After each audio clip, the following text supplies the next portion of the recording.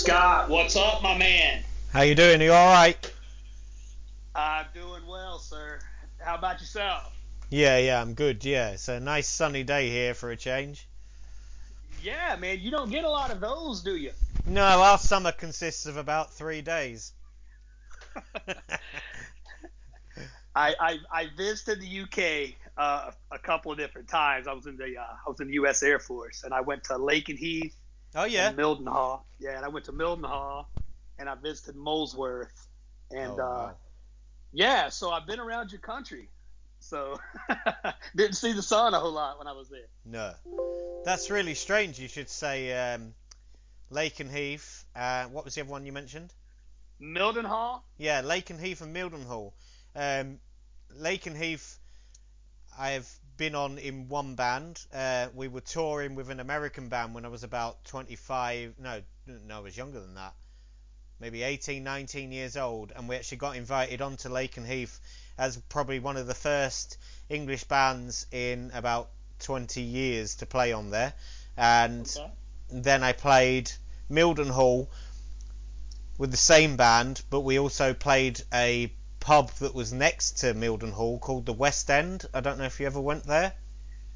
Man, if you're talking well over 20 years ago, Yep, so yeah, that would have yeah, been about right. Yeah, it was a big bar that had like a massive. It was like a field at the back of it, like a beer garden, but it had all children's play area and everything. And we played like a live festival there, and yeah, all the American army guys came off the base onto. Yeah, that's strange. You should mention them. Yeah, really strange. yeah, man, I had a good time there. The people were always great, and man, I love fish and chips back then, so it was good. Yeah, fish and chips are good. Yeah. Yeah. Well, it's really strange because um, what was it, around about December into January time, just always been in and out of fitness and weightlifting and training, and I've had a few years where I've been really really great shape, like fighter shape, all that. I used to do a bit of cage fighting, a bit of kickboxing and karate, and got in some good shape, and always been fairly healthy. I mean, I do smoke and I do drink, but not. I wouldn't say I was at a level where you could say I was a smoker. Certainly, like I like a whiskey, but my health, I continue to run, not at your level, but to keep some fitness. Never been a massive cardio fan. It was mainly sort of martial arts and weights. And probably about 2 years ago, I was coming home from work, and the only way I can explain this is like when you've gone out to like a restaurant and you've eaten far too much and you're bloated and all you want to do is lay down. Yeah. And Yeah, at the time I was intermittent fasting, so I was doing 16 hours, maybe 18 hours without eating, and feeling like I'd had a 5-6 course meal. Really lethargic, really tired, no energy. Kids weren't seeing me. I was literally coming home from work and I was going to bed. And I had like a pain in my stomach, and I thought there was something, like there's something seriously wrong. Managed to get to a doctor. This was about 2 years ago, and I've got like a rare hernia that's under my ribs. So uh-huh. when this thing fucking aggravates it basically, I look like I'm 9 months pregnant. So around about Christmas time last year, not out of the so I'm not gonna lie, it wasn't out of the thing. Oh, I want to save animals or anything like that. I just decided to try being vegan for like 3 or 4 months.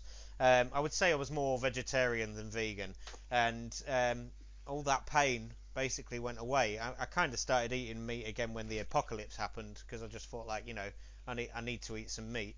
But I'm definitely going to go back into that. I think, just that pain seems to come from meat and fats, and yeah. So when I saw your story, when we were talking and you were telling me what you had achieved, I thought, yeah, it's time to 41 years old. It's time to you know kickstart the old fitness again, and be on the planet maybe 20 years longer than that I didn't have, from bad living. So man, I I credit you with all the respect in the world for what you've achieved, and yeah, well done, Yeah. you. Well, well, I appreciate that, man. I appreciate that. How old are your children, Scott?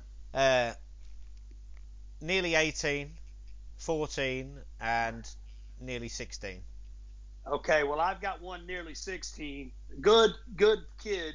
If you want him, I will make a great deal for you to come pick him up. I mean, I'll pay you handsomely. Just get him out of the house, because Yeah, no, he's a good kid. He's just 15, man. that's it.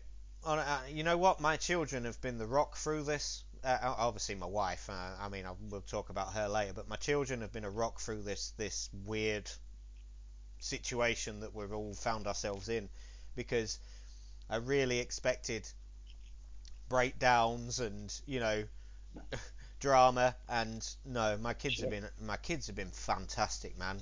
Like, if I could really turn around and say to them on an adult level that they wouldn't think, yeah, shut up, Dad, you've had too many whiskeys. Right. If I could just say, wow, you've really been amazing, because they have. We've pulled together, even though we were a close family. We are a close family now. My kids are great. My wife's been an absolute rock, and yeah, I'll swap you. You can have my 18-year-old daughter, and I'll take your son. Man, hey, I may take you up on that. So Yeah, I tell you what, yeah, she would love to train with you.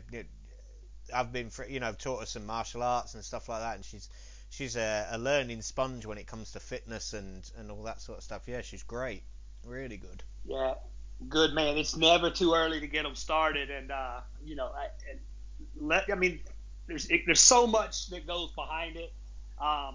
I think it translates to all levels of life, as far as goal setting, Hmm. professionally. I mean, man, you can only perform as well as you feel, right? Yeah, So, absolutely. and we'll definitely convince ourselves over time that, nah, I'm fine. I'm okay. I can turn it back on if I need to. Yeah, But I mean, hell, this is the first time in all of history that more people are dying from overeating than starvation, yeah. right? Worldwide. So, yeah, I mean, it's crazy. You see the statistics for, where we're heading as far as diabetes and heart disease. Man, it'll scare the hell out of you. Yeah, yeah. I looked into, funnily enough, just through this this fucking weird situation that we find ourselves in.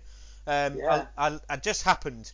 I'm not someone who, like, is into death or anything like that. sure. But I just looked into um, deaths, just in average. Like, how many deaths a week in the UK, how many deaths on average a year in the UK. Just deaths, not down to, like, suicide or drugs. And Right. I think it was something like 10,323 deaths a week in the UK. And this all started, my kind of interest started from this COVID-19. Just being like, I had no idea that it was that amount of people a week. And then I sort of investigated a bit further, and one of the highest killers, and I honestly thought it would have been like cancer and maybe HIV. The highest killer, other than this COVID-19 right now, was diabetes Yeah. and heart disease. Yeah, that shit does not discriminate. No, Yeah, no, man. and it's quite scary, because I didn't realise that, um, and that sounds really naive and really dumb, but I didn't realise that, I knew heart disease was a big factor, and I knew cancer was a big factor, but the diabetes thing, it was kind of like, you just sort of hear it every now and then. And then, because I'd looked into that, it's like when you watch something for the first time, or you're going to buy a car. The minute you go to buy that car, you see that car everywhere, and Yeah, all of a sudden, because I'd researched into diabetes and heart disease, suddenly I realized, like, not realized, suddenly I found out, like, 90% of the people I work with have got diabetes. that's crazy. Yeah, Yeah. it's crazy.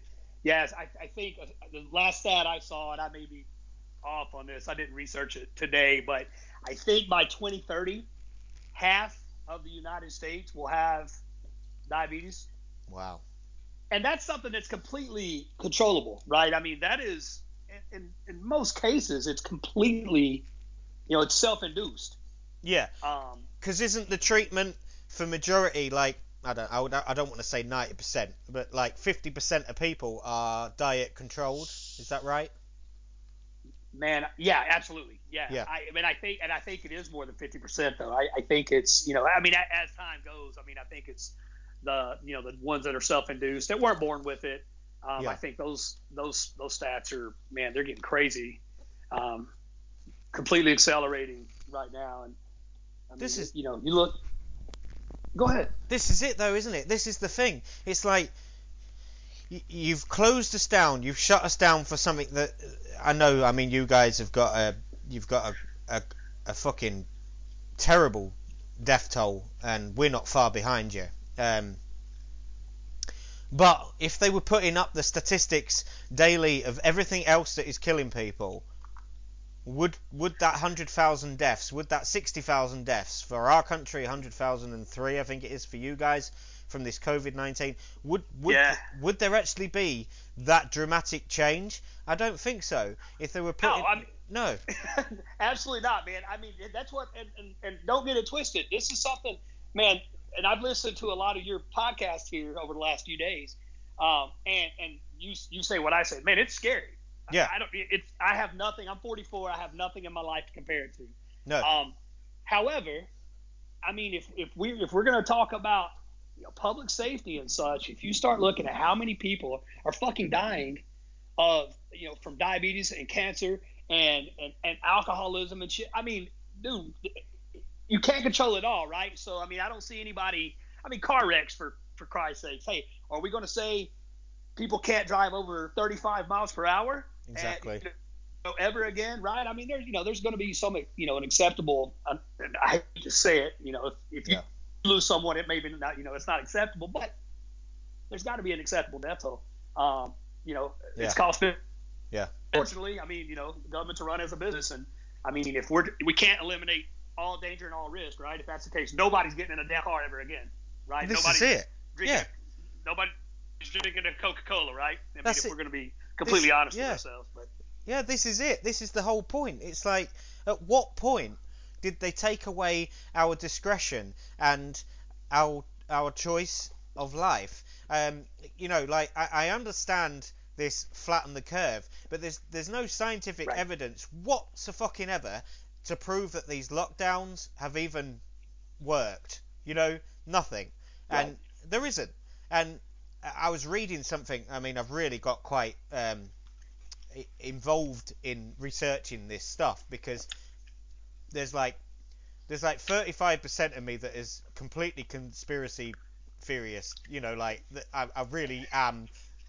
A year ago I would have been saying, boy, the earth is flat, man. Do you know what I mean? Because I can really run away with something, even though my logical brain, my rational brain kicks in and says, no, Scott, no, that's not right.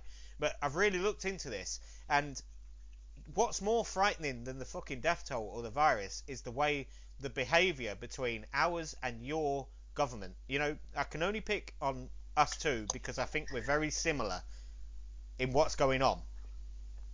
We're being run by yeah, man. buffoons, don't you? We are. Your country Yeah, and my that's what. country right now have Hey, got that's exactly the same leader in power. Go on. yeah. Hey, that's what I was about to tell you, man. And I mean, you got to think they have done such a great job with scaring the shit out of people that Mhm. we have proof. We have proof of aliens, and nobody gave a fuck. I know. Right? I mean, we have 3 videos of our Navy pilots running into aliens, and like that should have been the biggest story in 50 years, right? Yeah. And I get you, and you always want to look like, hey man, is this some worldwide conspiracy? But Scott, the more these people talk and act, I realize that there's no one in government smart enough to orchestrate a conspiracy. They're fucking idiots. Yeah. So Yeah. I mean, and it would be cool, right? It would be, like, oh wow, it'd be a great movie, Oh yeah.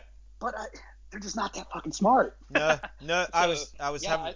I totally agree with you. I was having a conversation with a friend of mine about 2 weeks ago, and we were talking about the moon landings, and he's a fond believer that the moon landings were hoaxed, right? And I mean, I've looked into sure, this, I've looked into it, and there is a lot of aspects that tell me, yeah, it was. There's a lot of aspects that say, you know, we couldn't get through the van. How the fuck did they get a tinfoil fucking sandwich box through radiation that we can't pass through now with the technology that we've got now? NASA have admitted it themselves. We lost the technology. How can you lose the technology? You know, that's like BMW or Chrysler turning around and saying, we used to be able to build cars, but we lost the technology to build cars, so maybe in the next 10 years we might be able to build cars again.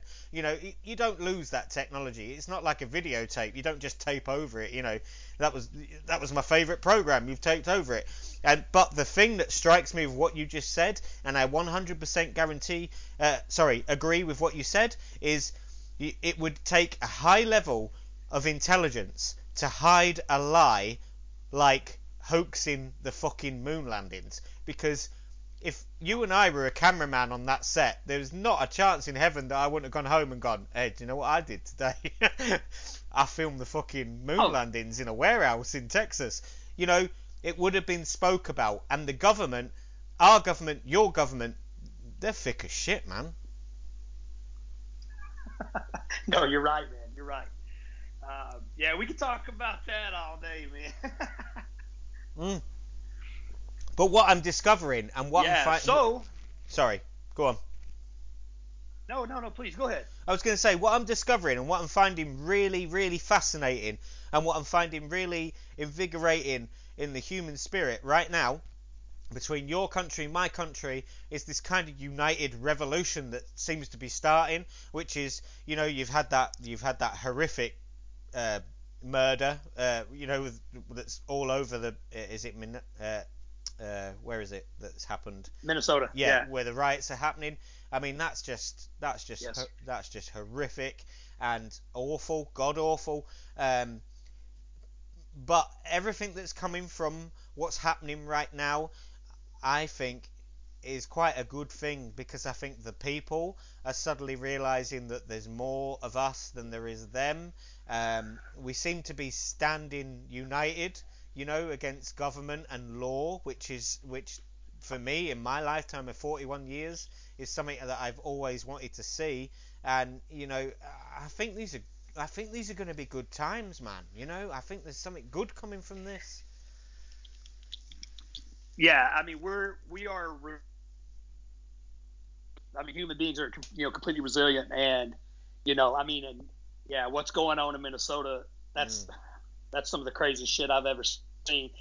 You know, the riots and such. I mean, the crazy thing about it is we had police enforcing absolutely ridiculous laws here, telling people that they can't go out and work and earn a living and pay their mortgages. And in this country, I think what we saw was a lot of people that have traditionally believed, always been on the side of the police, always, no matter what. I think that trust has, you know, withered away a little. Oh God, yeah. And I think a lot now, yeah, and then the timing of that poor gentleman's. I mean, you got to call it a murder, right? I mean, there's nothing else you can say. Absolutely, Boyd. I mean, absolutely. Both sides had to look at it. Now, I mean, you go to the rioting, and part of me's thinking, man, how does that 55-inch Sony, you know, flat screen 4K LED, how does that help that gentleman's name? Yeah. But if nothing else, I mean, and if you know, nothing else, it's got people looking at it and thinking about it. Now, unfortunately, those stores may never open again in those neighborhoods, and, you know, and damaging your own neighborhood. I mean, and so many people in those neighborhoods depend on that store to get their food, to get their supplies, their diapers, their jobs. Yeah, you know, let's call it what it is. And I hope for that community's sake that those businesses don't leave. But, you know, it's a slippery slope, man. And a lot of people here, you know, I know they're like, hey, man, something got to be done. You know, at least the good that comes out of it. I mean, is now I think more people are at least open-minded enough to have a conversation. I mean, it's not all black and white. No. Online, the echo chamber is so polarizing, and you know, you're with us or against us in everything. And I don't think as a whole, I don't think human beings are all that different. We all want to take care of our families. We all want the best future. Now, what people believe is best for them and their families. Of course, that differs. Okay, we've been raised differently. We've grown up in different areas of the world, and we have different beliefs. But still, the good in people, I do believe, for the most part, people are good. And man, I hope they're this leads to some positive changes in the long term. Yeah, I agree with you, and that's just basically. I mean, I went off on a bit of a, let's all be Che Guevara and take the government down, because that's me, because that's the kind of person I am. I'm an underdog kind of person, and even though I'm a law-abiding citizen, I am all for chaos AD in the sense of, these people work for us, I pay over Yeah, I pay over high taxes so that you can have £190,000 job doing I know, man. fucking nothing, you know. Why I mean, like, I'm a stock manager, right, in a factory that basically makes bird seed, right? I, I make Yeah, good money. I make good money, but for the job that I'm doing, I do not make good money. I'll tell you something, Boyd. On a Saturday night, I start panicking about going back to work Monday morning, right? Because I know how stressed it's gonna fucking be. I know that, I basically run my company from here, which is about an hour. Have you ever heard of Leeds in the UK? yes, of course. Yeah. Yes, sir. Well, I'm about an hour away from Leeds, so I basically run the stock management. I'm a stock manager from Leeds to Ireland, which is it's a big deal, and it's a very stressed job. And I'm paid I would say about £12 an hour, which is pathetic. For the amount of stress that I'm taking on, and Sure. for the person that it turned me into before I realised that it doesn't matter. And the one thing that I will say about this COVID-19, it's made me realise that a lot of shit doesn't matter, you know, and that is the one Yeah. saving grace that has got me through this situation, because I've said this on many podcasts with many people that I've been speaking to. I am the most introvert, awkward person that you could ever meet. Like, I'm really confident, but I just have a thing with people. Like, I just find it hard to talk to people. So when I turned around to my wife and said, I'm going to start a podcast, she nearly choked on her food. She was like, you? You're going to talk to people? And I'm like, yeah, I'm going to talk to people. And I can talk till the cows come home, but I've got to know you. I've got to feel safe with you, and I'm quite an awkward person. So I really am quite enjoying this time because this has happened. I'm talking to you. Me and you probably would never have met, and these other people that I've interviewed would never have met. And it's also something that, I was saying for a long time, and I don't want anyone to think that I'm talking about the deaths or anything like that. But I was just saying for a long time, I've never seen anything in my lifetime happen, like aliens arriving or, zombie apocalypse, that kind of thing. And I would rather Yeah. the aliens had arrived or a zombie apocalypse because, a zombie's slow, I can get away from a zombie. I don't know where the virus is. But it's been one of those sort of interesting times that my kids will be able to tell their kids, and their kids will be able to tell their kids, oh, in 2020 there was a virus, like 1918, that sort of thing. But it's like, Yeah. it's mad. I was having this conversation with someone the other day, and it was like, we're finding it hard now, but in 1918 they had a virus pandemic and a world war. Yeah. It's like, what the fuck? Is it just strikes? I just think it's so peculiar, man. I think there's so much strange shit going on with this virus that it makes it comical. Especially in this country, Yeah. we've got a Man, prime. Yeah, you go on. Sorry. you guys during World War II were getting bombed daily and still going to work. Yeah, You know what I mean? So I mean it's funny now, like, oh shit, man, we gotta hide from this thing. We can't see it, but we gotta hide from it. And I yeah. think about that. I mean, Oh, you go on, guys wash your there were hands. bombs hitting. You're right. You're totally right. Imagine telling a 90-year-old man that fought in World War II, you've got to wear a mask and wash your hands 20 times a day. They're going to be like, what? Yeah. Really? Hey, Really? if Normandy didn't take me out, I'm not Yeah. worried about this virus, right? We've got a Yeah. friend. We've got a family friend. The guy is literally riddled with cancer. You know, he is like he's like Iron Man to cancer, because cancer just can't kill him off. He's been going for years. I mean, he's literally got it from his head to his toes. And he loses one cancer, he gains another. You know, he's the most unlucky person that I've ever met. But the nicest guy you can ever meet. But he is just riddled with it. And he is out there, man, all through this lockdown, working, working, working. You know, the one person on the planet who should have been shielding himself is like, nah, this is bullshit. I'm going to work. Yeah. And you know, and I've worked all the way through it. I don't know about yourself. Have you worked all the way through it? Yeah, I have, man. Nothing's changed here. Yeah, nothing's changed for me. The only thing I can say Yeah, that I has mean, changed for my family, right, is going to restaurants and bars. Oh, and the cinema. That's it. yeah, man, saving a lot of money. That's been nice, right? Not Oh going out yeah, spending a ton of money on things. Yeah, yeah. man, you mentioned that cancer mindset, and it's funny because and I'm going to get into this. I used to own a gym, so I had a lot of these conversations with some extremely interesting people that I probably wouldn't have gotten the opportunity to meet. And I actually trained one of the uh, one of the world's top cancer doctors, and Mhm. he told me that he would have people come in and they could have a small tumor somewhere. And he said, for all intents and purposes, this is a routine surgery. We're going to get this out. You're going to be fine. But as soon as those people heard the word cancer, they would fucking die. I mean, Yeah, they would basically go into just shit, man. I'm going to die. I'm fucked. I've got cancer. And yeah, then there would be other people.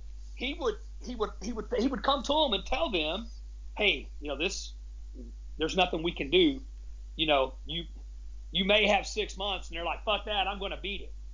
yeah, And they'd live for, like this guy you're talking about, and they'd live forever. I mean, for much much longer than he thought.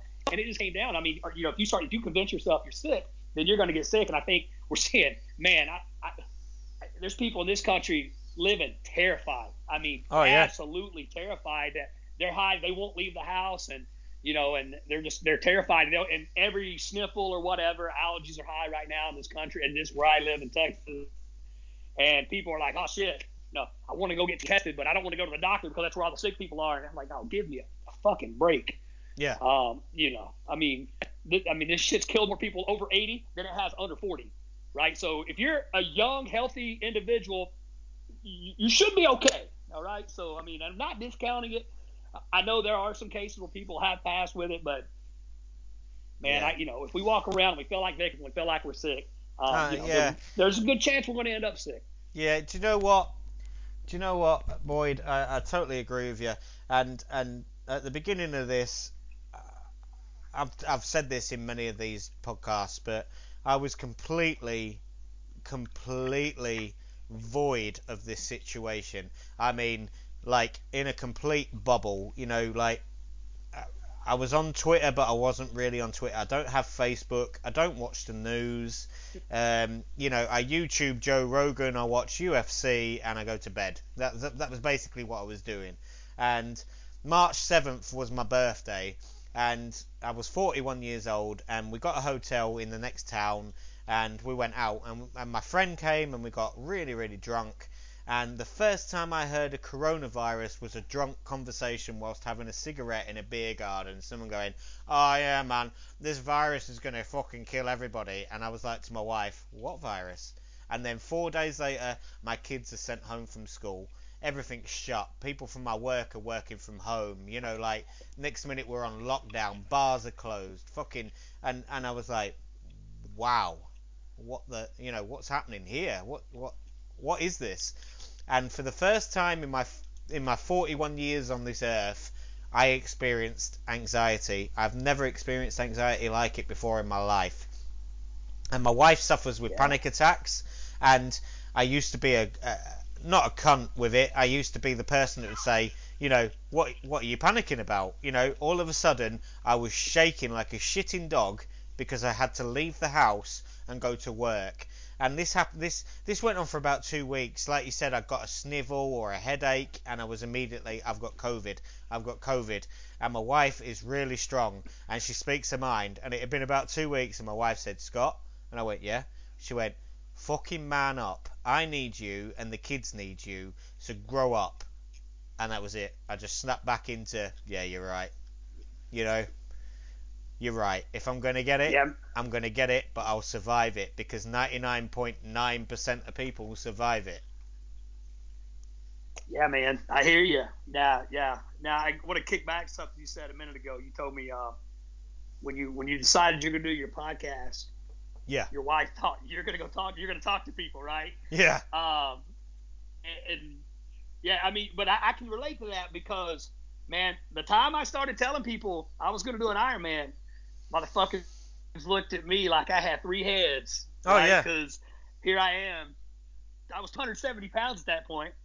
Um, and of course I'm going to get into that whenever you're ready, man. I'm ready to tell you the story Yeah, just of do how it, that man. came to pass. And yeah, man. So it's this kind of ties into what we've been saying. So a little bit about my background. Yeah. I'm not going to spend a ton of time talking about years 1 through 18. I grew up poor as fuck. I was raised in a little town, a coal mining town in southeastern Kentucky. Man, I had, I didn't know how poor I was until I got out of it. But, it's trite to talk about it. I had the abusive father, that's an addict and, Yeah. whatever. It is what it is, right? I I'm not feel going you. to. Yeah, I'm with you on that Yeah, one. right.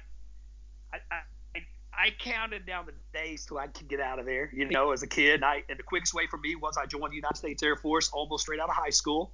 Yeah. Did over a decade in the Air Force. Great time. Got to train. Got to go around the world. Got to see places that I otherwise would have never gone to and would have never seen. Man, met some of the best people in my life, and I'm still in contact with today. Funny thing was toward the end, took a last few years, probably the last 3 or 4 years, I took a serious interest in fitness and started training people. And my son's mother, who's obviously now is my ex-wife, Mm-hmm. she had grown up in the military. Her father was in the military, and I started saying, man, I'm gonna get out of the Air Force. I'm gonna open a gym. I'm gonna train people full time. And the quickest way for me to do something is to tell me I can't fucking do it. Oh, yeah. So I'll never forget this, man. My son was, if he may have been a month or two old, and I'm laying in bed, and I'd really started. I was going to work at the Air Force, 8-9 hours a day, and then I'd get home and change clothes, and I was training 6, 8, 10 people a day, and on Saturdays and Sundays packed. Right, a good buddy of mine owned a gym, and he was extremely flexible with me, and let me work out of there. And man, I'm laying in bed one night, and she is crying, and I'm like, hey, what's going on? And she said, hey, I think I got to find, because I was still my commitment, and I was working on a way to get out, legally, without just saying fuck it, I'm out. Yeah. And I said, what's wrong? And she said, I don't know if we can survive without the Air Force. I don't know what we'll do. Man, at that point, I didn't give a shit if I had to go knock on the colonel's door and give him a kiss, grab his dick, whatever, right? I was going to get out, right? I was like, hey, whatever, go in there and tell him whatever the fuck, right? I want out. Yeah. I was able to get out and of active duty and go be a reservist. Took it immediately out, right? And I went to Baghdad for almost 2 years as a government contractor. And this is 2005, 2006 time frame. Yeah. And Baghdad was really, really, really shitty. It took about that time. Spent some time over there, came back, opened my gym. So I had a private personal training studio. Man, it did absolutely amazing. Struggled quite a bit during the economical downturn in 08, 09, 10. And it was just to get out. But on a personal level, I mean, by that point, in 2010, and I remember the date, November 24th, 2009, I Yeah. competed in my first bodybuilding show. Wow. and I'm gonna come back to that in a minute. A couple years over the next few years, I became a competitive powerlifter. I mean, I had a fitness background, but man, I wasn't fucking running, right? I wasn't swimming, I wasn't running, I wasn't riding a bike. Yeah. 2013, man, I just walked away from my gym. Basically, just said, man, I'm burned out. I'm tired. I don't want to do this anymore. And basically picked up my family, and we moved to. I lived in San Antonio at that point. I moved 5 hours north to the Dallas-Fort Worth area. Yep. And just completely started over. Completely started over. Eventually got into what I do now. I sell houses. And fast forward to 2017, dream house. I was able to get that for my family. Great job, just making tons of money. I'm in an extremely hot real estate market. Pretty good at what I do, but man, I was fucking dying. I had allowed. So when I walked away from my gym in October of 2013, I didn't touch another weight. I didn't go into a gym, right? Mm-hmm. So I was getting fucked up every single night. Yep. Just drinking an insane amount of vodka. Come home, blackout, right? Yep. It was just what I did, man. And you made me laugh a second ago when you talked about when you get a symptom, you get a sniffle, and you're like, oh fuck, man, this is COVID. Yeah. Well, I knew I was spiraling out of control. In my lean years, I'm not a small guy by any stretch, right? I'm about 6 foot tall. As a bodybuilder, I'd be in the low 200s. As a powerlifter, I'd go between 225 pounds and 245 pounds. Fucking hell, man. So yeah, I'm not. Yeah, so I had to. You're a About beast. 270. Wow. Yeah, well, maybe, right? I was a fat, depressed beast, man. And it becomes a vicious cycle. So you become this, you got to do something, but everything you do hurts and you can't breathe, and it's so just fucking discouraging. And man, I'm the guy that knew better, man. I used to talk people through this shit, this discomfort, but I couldn't pull myself through it. Yeah. And so I knew my blood pressure was through the damn roof. I knew I was stressed out of my mind. Here I am at this point. I'm 42 years old. This was 2018. I had in July, my wife we were having a baby, right? Yeah. Now I'm gonna be 120 when this kid graduates high school, right? And I'm stressed out of my fucking mind. And now I start reading about symptoms. I'm like, man, I've convinced myself, man, I'm about to have a fucking heart attack. Yeah. So I read about all these symptoms, and I'm like, yeah. So soreness in the neck, yeah, man, I got that. Shortness of breath, yeah, I got that. Get lightheaded, dude. I had convinced myself. But stay the fuck off WebMD, because I guarantee you have all the symptoms of everything, right? Oh yeah, So stay off yeah. shit. Yeah, you Google a headache, you've got AIDS, haven't you? Do you know what I mean? I'm going to Google this headache. I've had a headache for 10 days. AIDS. Yeah, stay off that shit. Yeah, you got testicular cancer, right? Oh yeah. So yeah. I go into work June 30th, 2018. I go into work. It's a Sunday, and man, I feel like shit. And I'm just not well. And I hadn't drank the night before. So typically say, fuck it, I'm hungover, I'm dehydrated. That's what's wrong with me. So I just wasn't good. And my neck hurt, my wrist hurt, whatever. Whatever I've convinced myself's going on. And this was a very high risk pregnancy. So I'm being very cautious because my wife is 3 weeks out from this baby, and I don't want to scare the fuck out of her. Yeah. Right? Yeah. So I go home calmly and say, hey, I think I need to go to the doctor. I don't feel good. And we go, and now I'm thinking I'm going to black the fuck out. It may have had something to do with the 3 or 4 energy drinks a day that I had to have to get started. Right. But who knows, right? Yep. So I walk up to the ER. I say, hey, calmly, I'm having chest pains. I think I'm having a heart attack. Man, if you ever need to get to a doctor quick, you say those words. They get your ass in the back fast, right? They rush me straight to the back. Yep. Set me down, strip my clothes off of me, hook all these things up to me, check me out, take all this blood. I mean, I'm getting cared for like I've never ever been cared for. Yep. And blood work comes back. Doctor comes in. He's like, "You're not having a heart attack. I don't see any damage, but man, you're heading that direction fast." Right. All my markers, my A1C, my fats, I mean my cholesterol, my blood pressure, everything was completely fucked up. Now, you think, especially knowing I'm about to have a baby, that would be a fucking wake up call. It wasn't. No, because Nothing changed. all you heard was you're not having a heart attack. Yeah, I'm good, man. So I think that day I stayed good, and probably a day or two later, I'm like, man, let's get back over. Let's go get some vodka and let's hit it back. Yeah. And nothing changed. Baby came July 19th. I mean, due to that, I cleaned up a little bit, for a little bit of time. Yeah. Still felt like shit. I would see the pictures of my little girl, and I was absolutely disgusted by that person. Right? I'm like, how in the fuck did I become that guy? Yeah.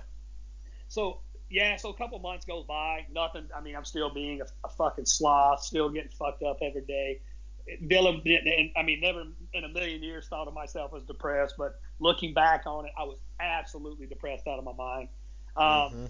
And just one day, man, I decided for October, I said, all right, man, fuck this. I got to go do something. Thought, man, I'm going to go out and run 3 miles. I can do that. I used to be in the Air Force, man. I'm conditioned. Yeah. I go out, man, and I live in this neighborhood. It's a very hilly neighborhood. So no matter how you leave and I'm going to make use here, right? No matter how you leave my neighborhood, you got to go up hills. All right. 3 roads out, 3 ways here. I'm like at a fort. Man, I took off up the road, and I might have made it 1,000 feet. I don't think I did. And I was fucking dying. I sat down, and I don't remember if I cried or not, but man, I was fucking devastated. Yeah. I mean, my heart rate had to have been 200. I mean, I thought, now I really am having a fucking heart attack. I've killed myself, right? Yeah. My calves hurt. Yeah. My legs hurt. My stomach hurt. My pride hurt. And I remember walking back to my house and thinking, man, I am fucked, right? I mean, I don't know what I'm gonna do. Yeah. Right? I've gone too far.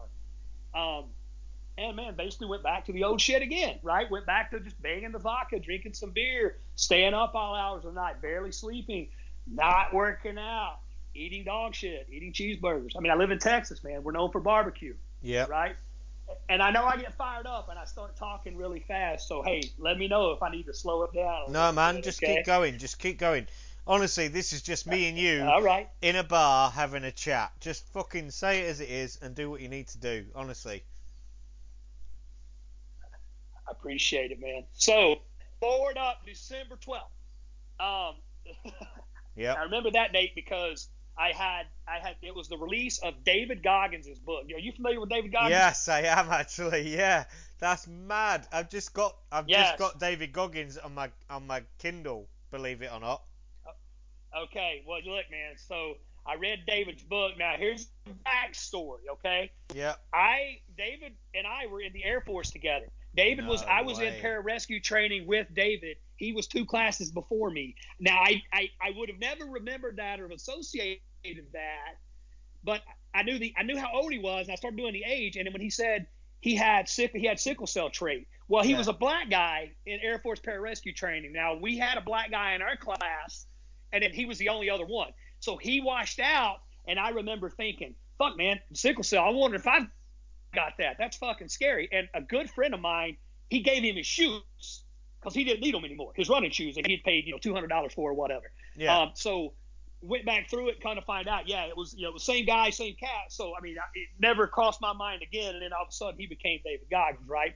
Yeah. So I listened. I listened. I was off the day before, and I listened to Goggins' book all the way through. I listened to the audio book, and it's phenomenal. Yeah. If you haven't No, heard it, man. Can't Hurt Me. Yeah, audiobooks are where it's at, innit? Yeah, especially that one because when I first got it, he wasn't reading it.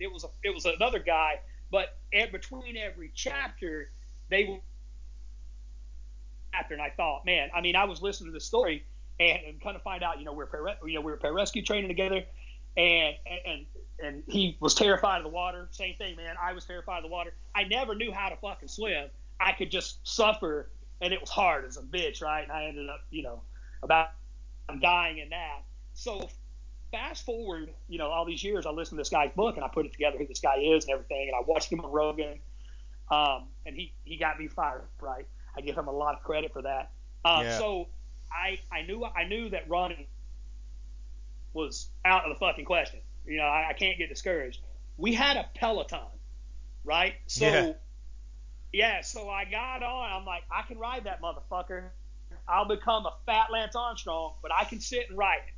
I woke up at 2 a.m. and I'm like, man, I got to do something. I went, got on this bike, this Peloton, and just started riding. I rode it for about 2 hours. And I hadn't done anything other than drinking for 2 hours in a long fucking time. Yeah. Right? So sit there in the dark. I didn't turn any music on. I didn't turn any TV on. I wanted to sit there and just ride that damn bike. Yeah. It was dying. It was way harder than it probably should have been.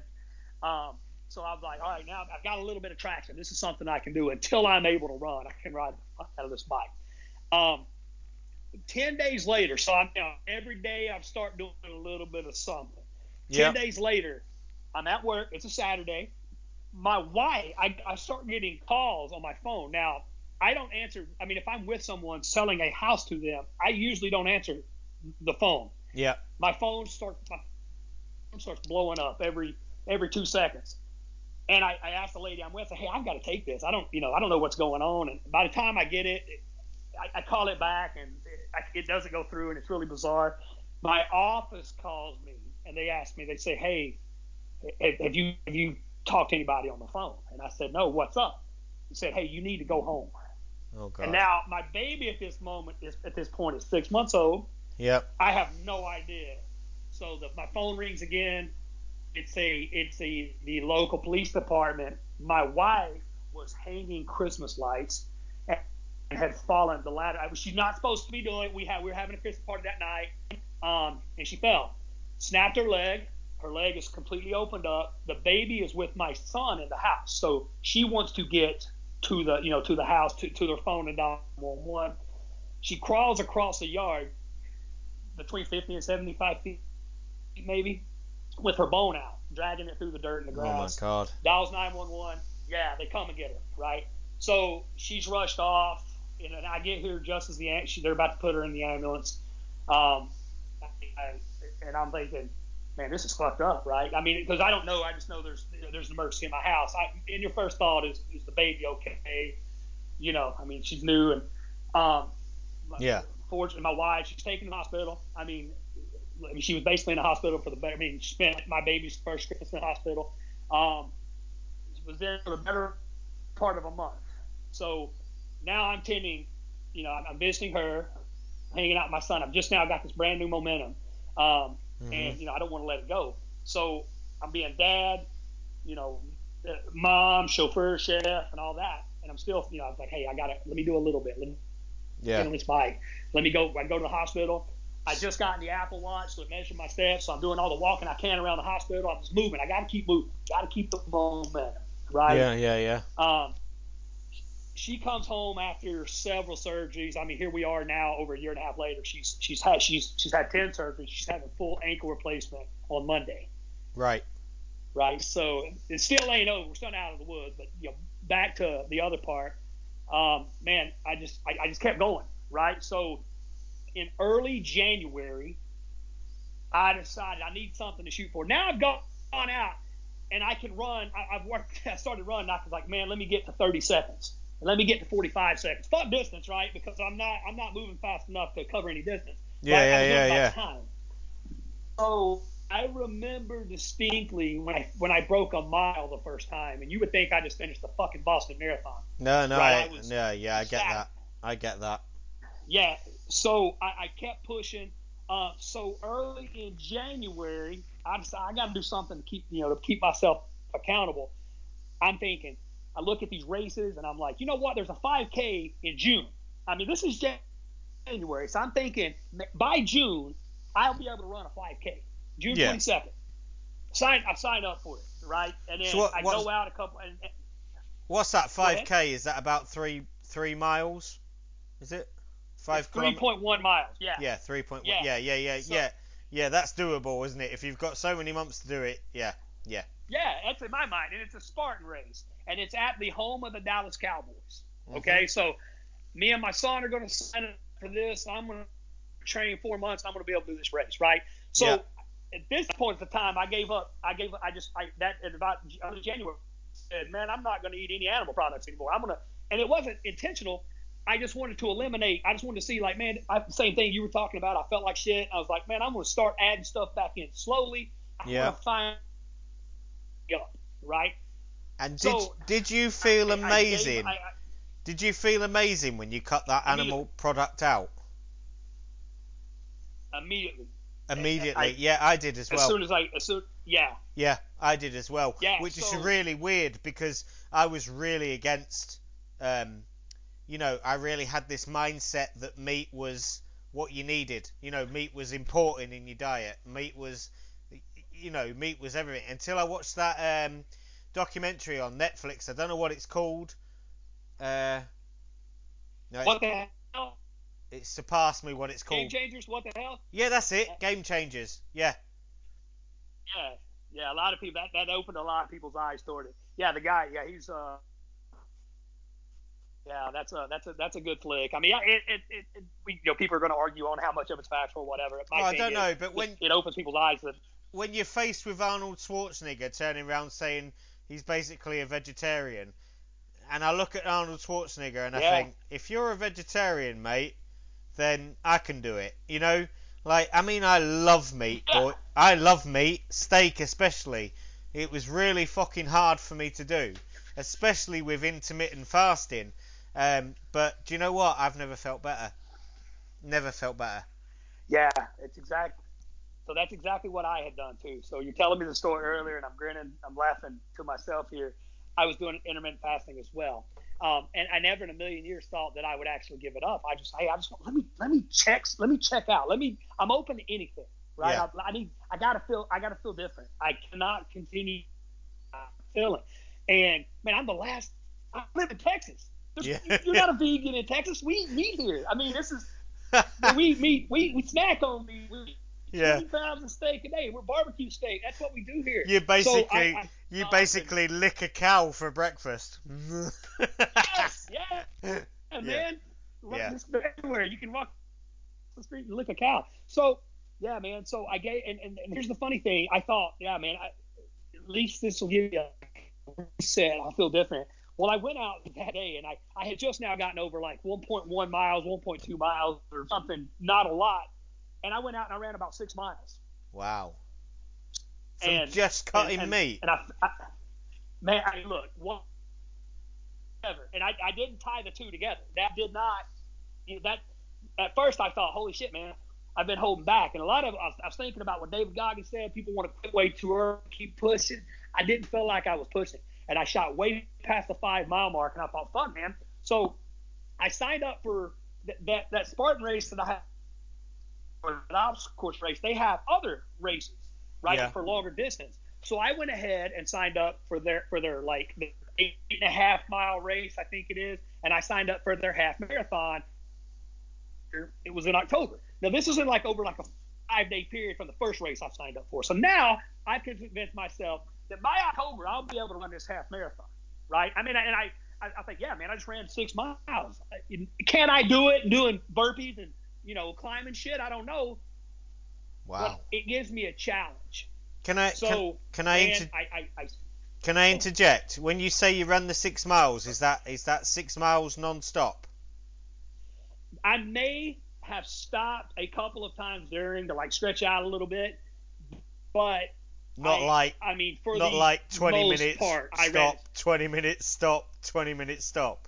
You literally probably stopped about no maybe two. maybe a minute here and there, but maybe That's amazing, man. And that's just from cutting meat out of your yeah. diet. Well, Fucking hell. hey, again, I don't know if that was just the reason, but I know I hadn't done it until that point, right? So we're a couple of days meat free, and now I feel amazing, right? So Wow. I start the running. I'm getting on the Peloton and I'm able to just crush that. I'm putting some, watching the wattage numbers, how hard I'm working. My heart rate is responding positively. It's staying low. And I had gone back to I'm not even a month into this really, maybe right at a month. And I had a doctor's appointment. My doctor saw me and he was like, holy shit, man, you look great. Keep doing what you're doing. At that point, he done my blood work and everything came back great. I still have my blood work because people don't believe me. When I show them the difference in it, they think I'm full of shit, right? And so I was like, okay, now I've got documented proof that something's doing that. It's okay. I'm doing okay. I'm doing good, right? Yeah. So dropped a few pounds, man. About 3 or 4 days later, Scott, I thought that Spartan race is not enough. I got to do something fucking huge. So, dude, I log in on the Ironman.com. I realize, dude, when I tell you I am not a swimmer, I'm not a fucking swimmer. Man, you are a fucking demon. You went from, what was it, a 3 kilometer race, which is like 5 kilometer, which is like 3 miles, to half a marathon. You didn't run the half marathon, and now I haven't done any of it. Now you're signing up for a fucking Ironman. Yeah, so I get on Ironman.com. Yeah, so I get on Ironman.com, and I'm like, man, fuck this, man. I can do this. Now, my about this at this point because I don't need to be told I'm fucking. And here's the thing, man, when you start doing kinds of fucking unsolicited advice from people telling you everything their cousin's nephew did and their mailman said, and this, I don't fucking care. That's not me, right? Wow. And 99% of the shit I've done in my life is not because of reason. It's because I just somebody thought I could not do it. So I started thinking, I was like, man, I'm gonna get in this Ironman. I ride this Peloton. I'd never been on a fucking road bike. I did not own one. I had never been into a bike. I had no idea. I knew they're expensive, right? I didn't know shit about bikes. I didn't know. I hadn't swam in over 25 years. So I did a lap. I was never good at it. I just got in. It was always hard because I didn't know what the fuck.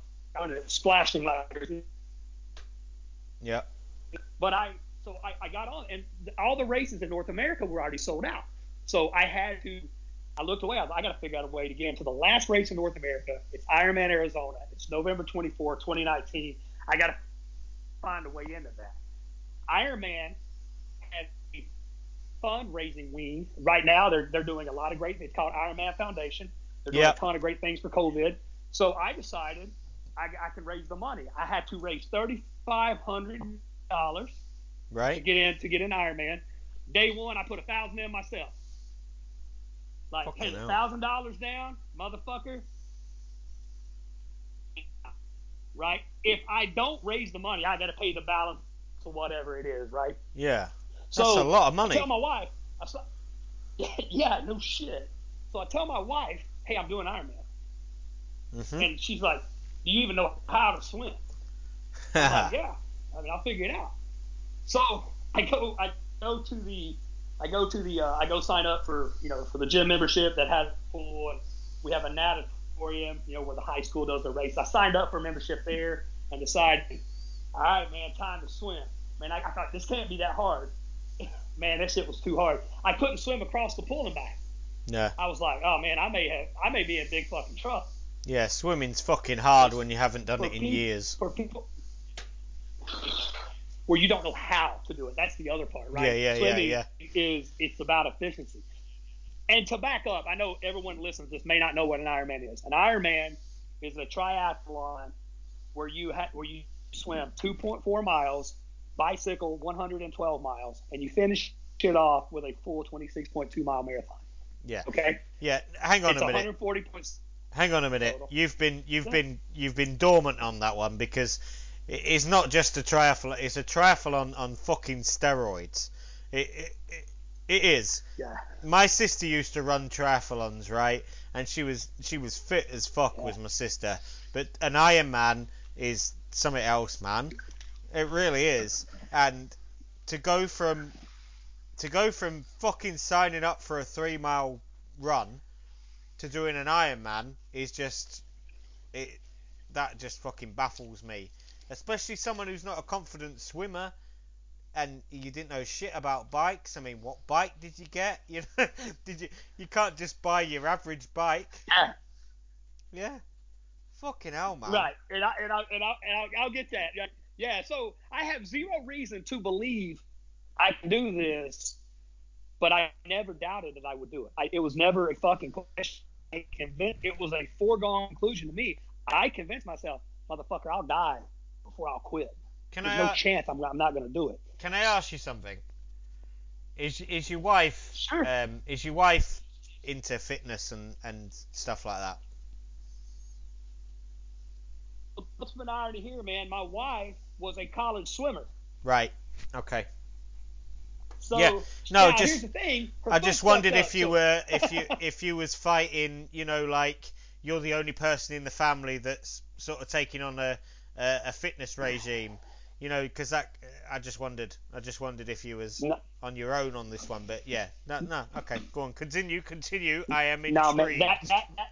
yeah, you're fine, and we'll talk about that definitely. I'm making note because that's something people run into, man. The people that care the most can be the biggest obstacle. In my case, my Yeah. family was incredibly supportive. So I get on Facebook and tell the whole world. I mean, again, January, February, I'm doing a fucking Ironman, telling everybody at work, and my guess is, yeah, whatever, motherfucker, is what everybody was Yeah. thinking, right? Yeah. I mean, You I you doing an Iron Man? yeah. Fuck Yeah, off. exactly. Yeah. Yeah, so yeah, I mean, so I work my job. We work. I mean, on average, I work 60 hours a week. I mean, it's I have a high school, freshman at this point. I've got a wife who's recovering from, a broken leg and Yeah. multiple surgeries. And here I am training 20 to 25 hours a week, right? I mean, doing all this stuff. I can't swim. So this is the best part. Scott, I taught myself to swim on YouTube. I would take my iPad to the pool, fuck up and die on a 25, 50-yard swim, come back and watch a YouTube video. People are like, what the fuck is this fat guy doing? He needs to get his ass out of the pool. He's fucking it up. If anybody got in my lane, I got out. I wasn't confident enough to swim with anybody. Now, Yeah. remember, at the start of an Ironman, there are 3,000 people getting into the water at the same time, and I'm nervous about swimming in a lane with one person. So that's going to Fucking be a hell. fucking problem. Right? So what is the So distance that you swim in an Iron Man? 2.4 miles. Fucking hell, man. And you couldn't swim at all. 50. I couldn't swim 150 feet Wow. without stopping. I'd grab the side. Jesus. Yeah.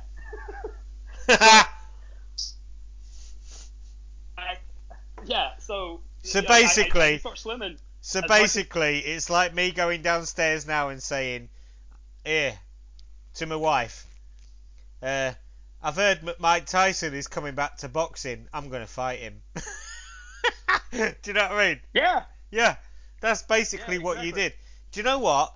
Fucking just keep telling, man. You're amazing. Keep telling. I'm loving this. No, man. So I just keep going. I just like and I don't hire a fucking coach, man. I'm like, fuck that. Hey, I'm getting all the goddamn glory, or I'm gonna take all the blame. It's all on me. This is all on me. I'm not asking for advice. I don't want any fucking advice, right? Yeah. Did So you not get disheartened man, then? this was sheer. No, man. So I would go out, and it was funny. Again, there's no reason to believe that I can do this whatsoever. So I'd go out and do these fucking runs. I mean, I have a decent idea. I know a lot about fitness and health and training, but endurance training is a different animal. I've never Oh done God, that. yeah. I had never run. I mean, I'd run 10 miles a few times. I mean, but that had been over pushing 20 years by this point that I had Yeah. done 10 miles. I'm not a runner. I'm better doing a marathon, and I'm doing a lot of other shit, and then doing a marathon, right? Yeah. So I signed up for this Father's Day. Super Sprint Triathlon. It's really short. It's got a 200-yard swim or 250-yard swim. It has a 10-mile bike ride and a 5K run. Right. This is the week before the 5K. The week before the 5K down at Cowboy Stadium. Yeah. And so it's my first one. I don't know what the fuck I'm doing. I met this group of great guys. They're my guys now, and it's funny that these guys have ended up some of my closest friends. I told them I'd give them a shout out. So Jeff, Brad, Cisco, Jacob, love you guys. Thank you guys. They helped me set my shit up. They had no reason to do anything of that. They were just really kind and cool. By this point, I had bought a bike. I'd had that bike. My third time I rode it, I decided I'm going to go ride 50 miles. I rode 50 miles third time I rode the damn thing, and I'd never been on one. And so I rode 50 miles. June hits. I do this super sprint triathlon, and it's the hardest fucking thing I've ever done. Never done a triathlon before. So this is the hardest thing I've ever done, and this is a fraction of what it is. And now we're 5 months, from Ironman, and now I'm like, fuck, man, maybe I don't know. I have no idea if I can do this now, right? But yeah, I just went back to the drawing board, man. Kept going. So go through, keep pushing. So let me just get this straight. The third time you was on a bike, you rode 50 mile. Is that what you just said? About 53. 53 mile. And then, that's exactly, yeah. That's fucked up. So what's that equivalent for you? Yeah, I agree. What's the equivalent for you then? Is that like riding to the next town, or? It was. Well, I mean, I live north of Dallas, so we got a lot of like country roads here that are really good for riding, not volume. So I got out and got to see the area. Yeah. And then never explored right around. There's some nice lakes here, and I go around those. It was cool. It took me as long as it did. Other than I had never done it before. Yeah. I didn't know what to do. I just kept stopping, and I must need salt. I'll eat potato chips, right? I mean, just whatever, right? I mean, I was struggling with my supplementation and my nutrition. I just didn't know. You don't know what you don't know. Well, no. Right. I did a triathlon. It was the hardest thing. Yeah, it was the hardest thing I'd ever done. And then I did the obstacle course race in the week after. Had a lot of fun with my kid. Yeah. That's July 22nd. July 4th. I mean, that's June 22nd. July 4th. Hang on a minute, Boyd. You broke up a minute there. I decide I'm going to go out and ride a. Sorry, you broke up a little bit there. So I'm going to take my headphones. I'm going to take my headphones off. So let me sit here. Yeah. Just tell me again, because you'd done the 53 mile, and then a week later you did something with your son. Did you say? It broke up a bit, so I didn't get what you said. Yeah. So, yeah. Can you hear me now? Yeah. Can you hear me? Yeah. Absolutely. So I do the 53 miles. We do the obstacle course race, and I decide on the 4th of July, America's birthday, and it's the hottest part. It's getting into the hotter part of the year. I live in an extremely hot area. The temperature in July routinely over 100 degrees. I decide go out and ride my bike over 100 miles, right? Because I know I've got for Ironman. I've never been over 50, but I'm going to go do 100. There's no guy. So I go out. I spend that whole day riding. I mean, man, the fact I didn't die is amazing. And I ride 100 miles in severely hot weather. Yeah. Yeah, and it's a long way. Yeah, extremely hot weather. After that point, I became a little smarter with my training. I started, focusing on progression, slower progression, building up. I started feeling like, man, I've got an actual. I started every once in a while I'd go swim open water in the lake. Terrified, hated it. Yep.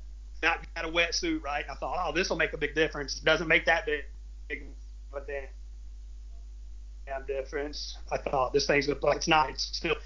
And then and then before I know it, I'm counting it in life. It's consuming everything about me. I get to November, and I make my trip out to Arizona. So I go out a few days early. I want to acclimate. Arizona's climate is a little different than Texas. It's desert. It's completely dry. It's perfect in November. It's ideal weather. But I wanted to go out and ride around. I wanted to see where the race was going to be at. And Yeah. just get comfortable there and relax and not be traveling last minute. And I I I go out and my a buddy of mine who also decides to race with me. He shows up Saturday. There's a practice swim. Okay. To 1,500 yards. I was feeling good. This is going to be the first time I'm ever in water with people. Yeah. I get in the water, scared to death, and 50 feet in, I get kicked in the nose. And it erupts, blood everywhere. Yeah. I swim over to one of the there's guys security out there making sure no one drowns, which I don't know how the hell there's so many people out. I don't know how they're going to be able to find it. And the guy's looking at me. He's like, "Dude, are you okay?" And I'm like, "Yeah, is broken." I'm like, "Yeah, I'll be fine. Let me get my bearing." And he's like, "You need me to call like a jet ski over?" And I was like, "No, I'm going to be all right." And I suffered it out, and I swam the 1,500 yards, and I thought I was going to die. My nose is still bleeding when I get out of the water. And everybody's like, "How well do you feel?" And I was like, "Oh, good. Putting positive front." Yeah. And I was fucked up. It scared the I can't do this. I got out of the water. The first thing I tell myself is I can't fucking do this. I've made a big fucking mistake, and I'm about to fall flat on my face in front of everyone I know. Right? So. Yep.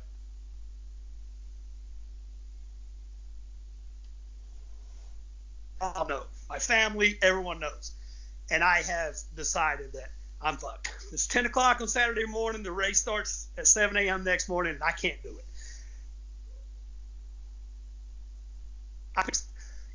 20 hours figuring out how the fuck am I going to do this? Can I do it? Should I even get in the fucking water?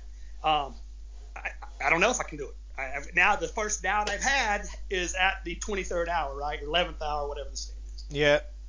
I talked to my wife the night before, tell her about it, and I said, she kind of calms me down. She's like, "Hey, look, you've been swimming that distance in the pool. You know you can do the distance. Yep. Just do it." And I tell her, I say, yeah, you're right. I guess as long as I don't lose my goggles, I'll tell you, this water is about 60 degrees Fahrenheit. It's cold. It's ice cold. This water's terrible. So Sunday comes. It's been raining, so I'm kind of like hoping that maybe the water's fucked up or E. coli or Ebola's in the water, and they just say, "Fuck it, cancel the swim." I know that wouldn't make me an Ironman, but I'm like, hey, I'm not going to be sad if they cancel it. The swim is on, right? We're all lined up in there, and I'm thinking, this is terrible. Get in the water. I decide, like, hey, if I seed myself truly, because it's self-seeding, you go into the water based on how quick you think you can finish. Right. I was thinking at first, I'm just going to start in the back, but I thought, I'm not a confident enough swimmer to swim over top. However, I think I can handle people swimming over top of me, right? Yeah. And they'll be faster. They'll pull away from me. It's not a big deal. So I started way up in the front. Yeah. And I get in the water, and 100 yards in maybe, I get tangled up with a guy. He pulls my goggles straight off. I'm just now in the water. I have no goggles. Right. I pull up to a boat, hang on to the side. The guy looks at me and goes, "Man, where are your goggles?" I'm like, "I don't know. You need the jet skis." And there's a chance there that I'm about to say, "Yeah, man, fuck this. I'm out." I've got an excuse now. Yeah. Does that make sense? I'm ready to say, "Yeah, man, fuck it. I lost my goggles. Nobody can blame me for not swimming the shit without goggles." No. So I said, "No, let me collect, and I'm going to swim." I put my face down and just started going, and just like thinking, man, I don't even think I'm going to make the time. It doesn't matter. I go to the turnaround. I look down, and I realize I got my watch on. It's marking. It tells me halfway on, and I'm on pace to finish it pretty quick. And I'm like, you got to be kidding me. I want to get my eyes out of the water. So I flip over my back and kind of just to relax and paddle on my back to get my face out of the water. My eyes feel like they're swollen. And I stay on my back. I go, I flip over. I get to the final turn to swim, to turn. I've got earplugs on, but there's a guy beside me, and he's kind of motioning to me, and I feel like he's yelling at me. I'm thinking, man, I fucked up and didn't go far enough or something, right? I'm fucked. I'm disqualified. Yeah. I don't know what's going on. And the guy was up, like, here, dude, like, gives them to me. He had him in his wetsuit. He had a sleeveless wetsuit on, and he gave me the goggles. Okay, now. I put them head or pull down to my face. So my pictures when I get out of the water show me without goggles on, and then I pull them down while I'm walking toward the tent to change clothes. So I made it out of the water. Yep. Right? I sit down in the tent to get my wetsuit off and to change, and the guy that handed me the goggles is sitting right beside me because he's one of only a couple of people with a sleeveless wetsuit, and I recognize his tattoo. Yeah. And I said, hey, man, you gave me these goggles. Thank you. And I said, hey, I should have had 2 sets. Like, he goes, no, I found those. I said, what? He goes, they just came through my hand when I pulled them off my head and looked at them. They were my fucking goggles. Wow. So he found my goggles. I felt like, man, this is destiny. I got on the bike. I knew I could ride 112 miles. I stomped the bike out. I felt great. On the way, it's a 3-turn, 112-mile loop. I mean, it's 112 miles total, so it's about a 30-mile loop, and there's 11 miles or so at the front of it. And it hit me coming down the hill the first time. I'm gonna fucking do this. I'm gonna finish this fucking thing. And I teared up because I put so much into it. And then it hit me like, don't wreck, motherfucker, because if you wreck, there's no finish. Mm-hmm. So, long story short, man, I finished the 112-mile bike ride in right at 6 hours. Did the marathon. And at about 15 hours into the race, I got to hear Boyd Myers, "You are an Ironman," and I choke up a little bit talking about it because, man, I had no fucking reason to believe that was possible. Fuck me, 15 hours. Yeah. What the fuck? It was a long day. Jesus Christ, Boyd. I didn't realise it took that long.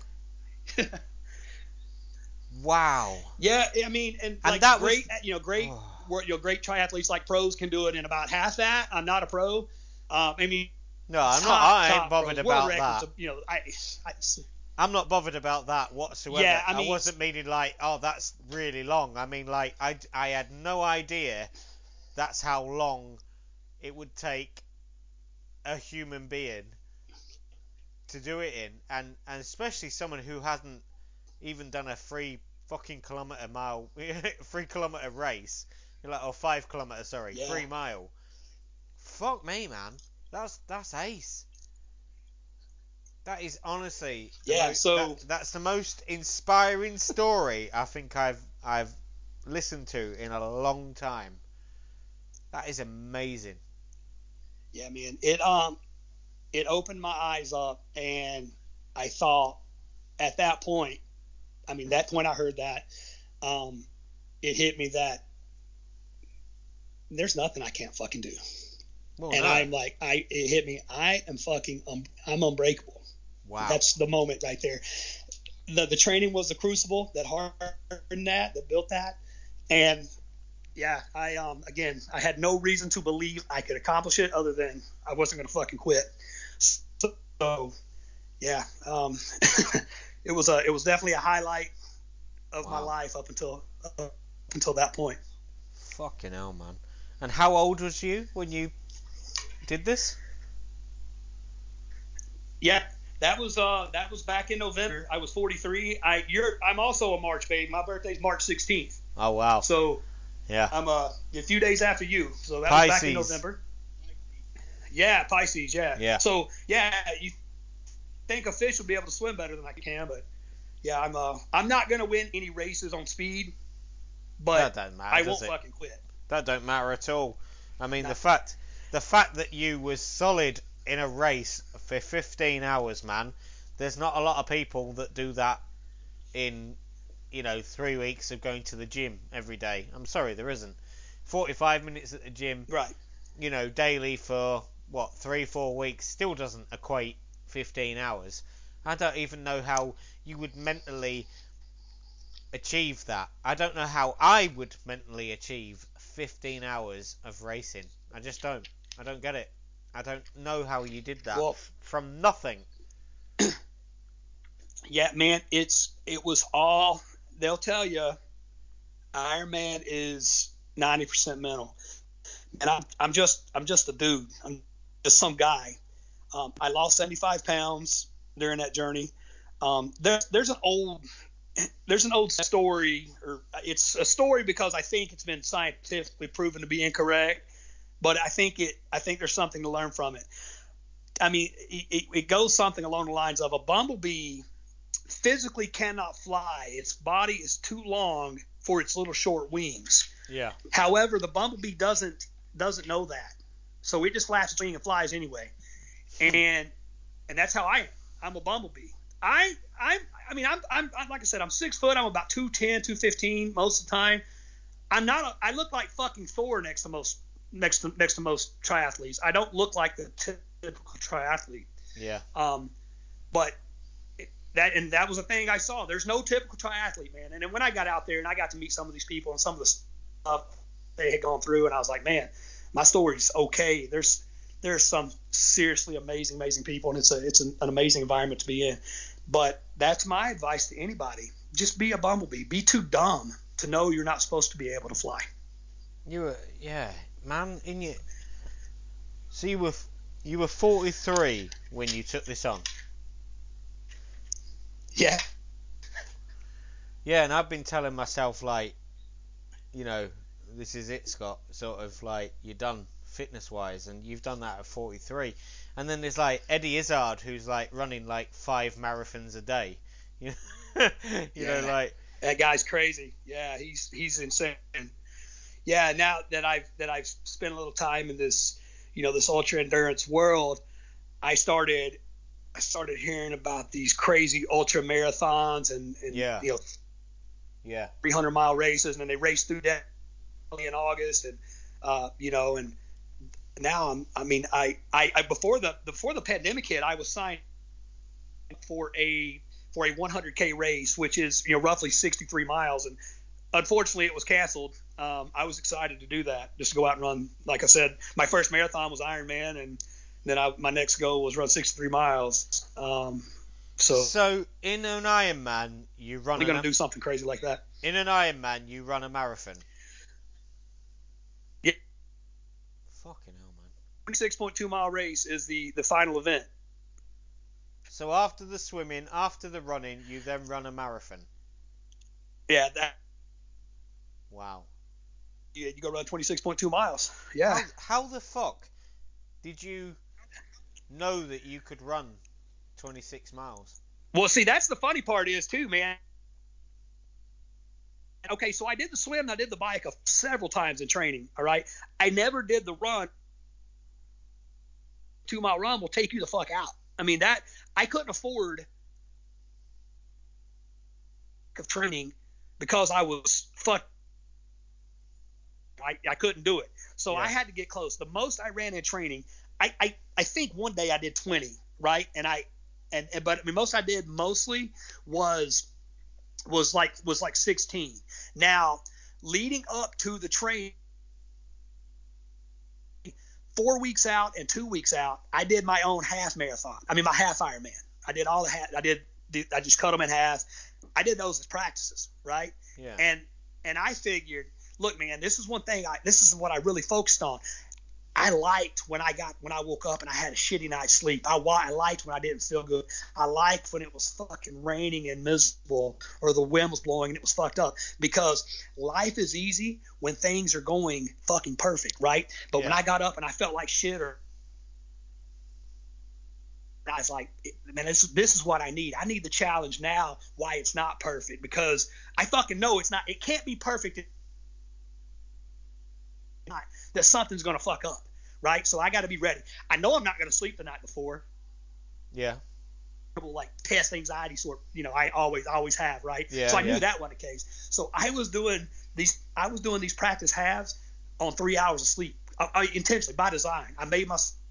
Yeah, that makes sense. Yeah, I'd have done that. I was doing them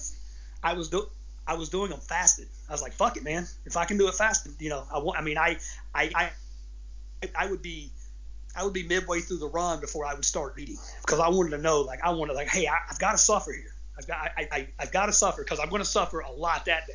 So I use the old special, United States military special operations. The more you sweat in training, the less you bleed in battle.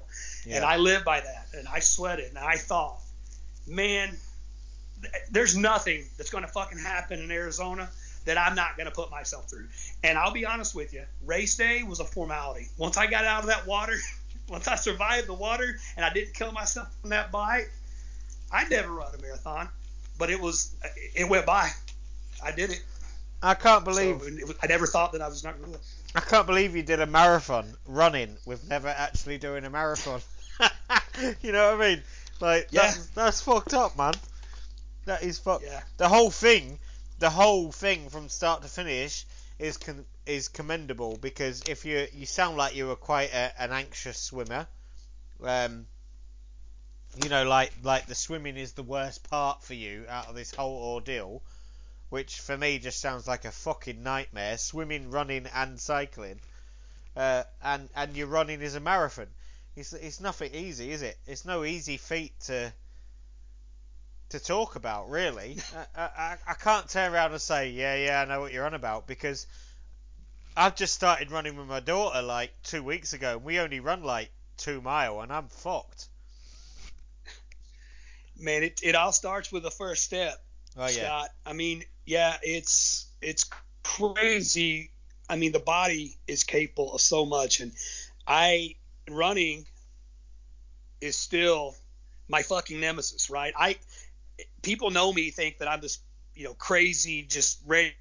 I wake up and like, man, let's fucking go. Let's go run. Dude, I don't want to go run. I sit and think about it. I fucking I start doing other shit and thinking of reasons like I could run later, and I got to go do it. I know that. And I'll procrastinate like a motherfucker before I'll actually go out and do it. And it's funny, the shit still hurts me. My calves they tighten up. I feel the pain, and I learned something. I convinced myself that the run hadn't begun. Right, because you got to have friction for growth, and that's when I decided, all right, motherfucker, now I'm working out, now I'm running, and some days it came 2, 3, 4 miles into it, and some days it would come a half mile, quarter of a mile. I'd get tight, I'd hurt, and I laughed because I would be in my neighborhood, and I live in a fairly upscale neighborhood, and I'd be out there cussing myself, cussing loud, like I'm cussing right now. When I felt that pain in my calves, you would hear me saying things, and I still do it. Hear me saying, all right, motherfucker, there you are. Let's go. We'll see who's quitting first. We're going to see if I stop, or we're going to see if this pain stops. And there's no fucking chance I'm going to stop. And that's what I do every single time. And, man, the pain goes away. Yeah, I suppose you hit a wall and then it goes off, and then you hit a wall and then it goes off, and then you hit a wall and it goes off. And the more you disallow yourself to stop, because it is so easy to stop, I suppose you build endurance. And especially if you've got no blueprint to run from, you haven't run to that point, you hadn't run 26 whatever miles that a marathon is, so you were fucking... you were unbiased to the situation, so off you went. You dealt with it as it occurred, which I suppose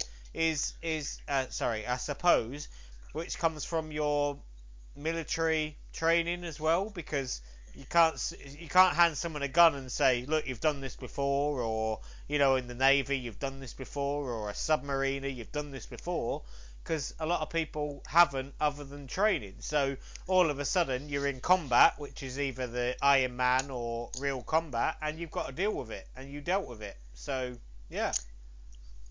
Yeah, man. Your war is a different animal in itself, right? But as far as until you do it, you what you're going through. And man, I met some crazy cats on there. I share a story when people in there, when people see the Iron Man tattoo. Of course, I went and got it. way before my calves were ready, I was like, fuck it, man, put it on there. Because, see, I always wanted the Olympic rings or an Ironman tattoo. And that was probably a big motivator, was to get that tattoo. And I knew there was zero chance that I would ever be able to get in the Olympics or anything. So, fuck it. I was like, yeah, I'll do an Ironman. And the irony of it is once I had already fully committed, I started reading, and then come to find out, most people train 2 to 3 to 4 years to do an Ironman. And do a bunch of half Ironmans and all that. Yeah. So I had no idea that. Nah, I think you don't need don't need no Olympic fucking tattoo, man. Olympics is alright. Olympics is like next level of sportsmanship, but an Ironman, man, is a mental challenge, and that's not just fitness, that's mental fitness, and there's not a lot of people on the planet that have that fitness level. And the reason I can say that is because then you would have a lot more special forces in America, you'd have a lot more SAS in England, you'd have these elite people, you'd come by these elite people like it was nothing, and you don't do that. That's why it's called elite, because there's elite people that can do something like you did, which is phenomenal, because you hadn't run a marathon, you hadn't run a fucking 3 kilometer race, or sorry, 5 kilometer race, 3 miles, and you achieved an Ironman. So that is a mental war that you achieve, and there's only so many people, in my opinion, on the planet that can do that. So I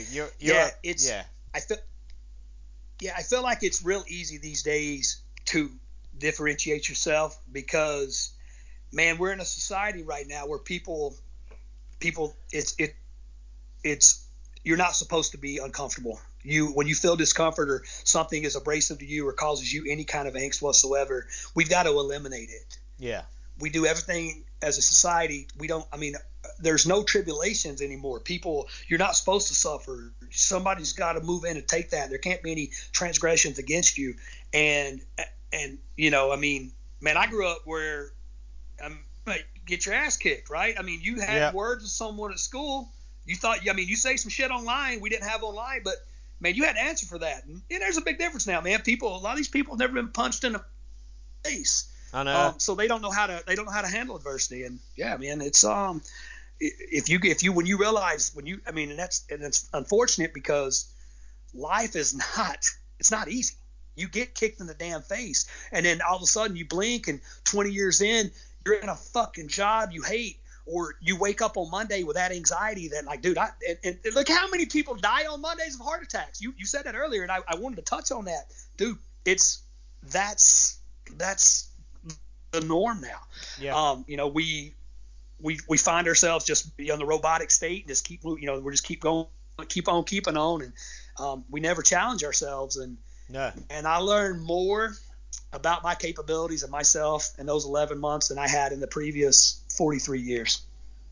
And do you know what? I think, like, what you just said there is absolutely is prominent for the thing that I'm moving into, which is we are fed fear, we are fed disbelief, we are told, it's too easy to turn around and say, look, you're depressed, you've got bipolar, you've got this, you've got this, you've got this.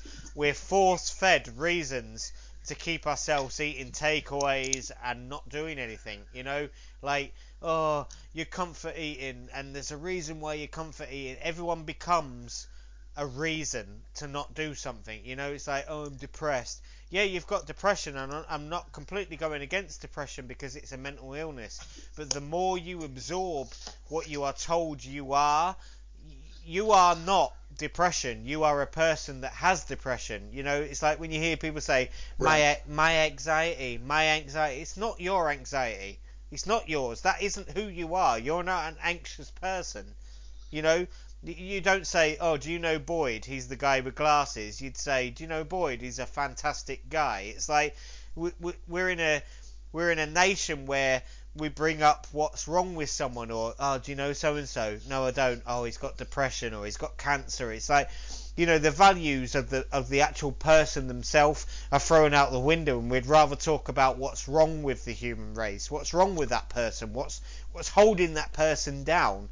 And I think what you achieved is you're very much like me. Like, if someone says to me, I remember being at school and we had this teacher who was like a drama teacher, English teacher, sports teacher. He did everything. And I remember him like doing a careers advisor meeting, and he was like, "Oh, what do you want to do?" And I was like, "Well, I'm going to be a musician." "Oh yeah, good luck with that. You're not going to become famous overnight." And he completely took the piss out of, you know, what I wanted to do.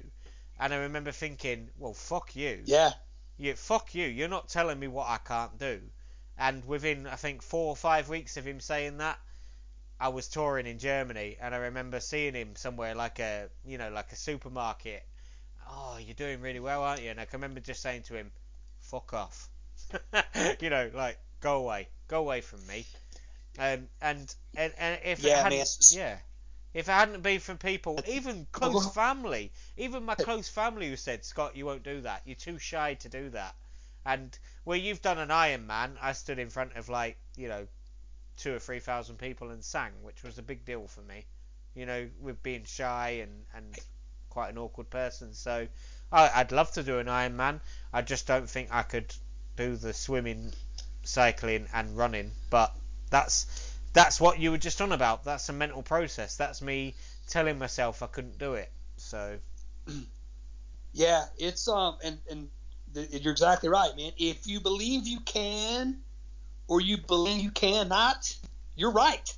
yeah, I mean, yeah. In talking about your teacher, man, I mean, somewhere along the line, we became afraid to dream, and because of, I mean, we're such a critical society, like you said.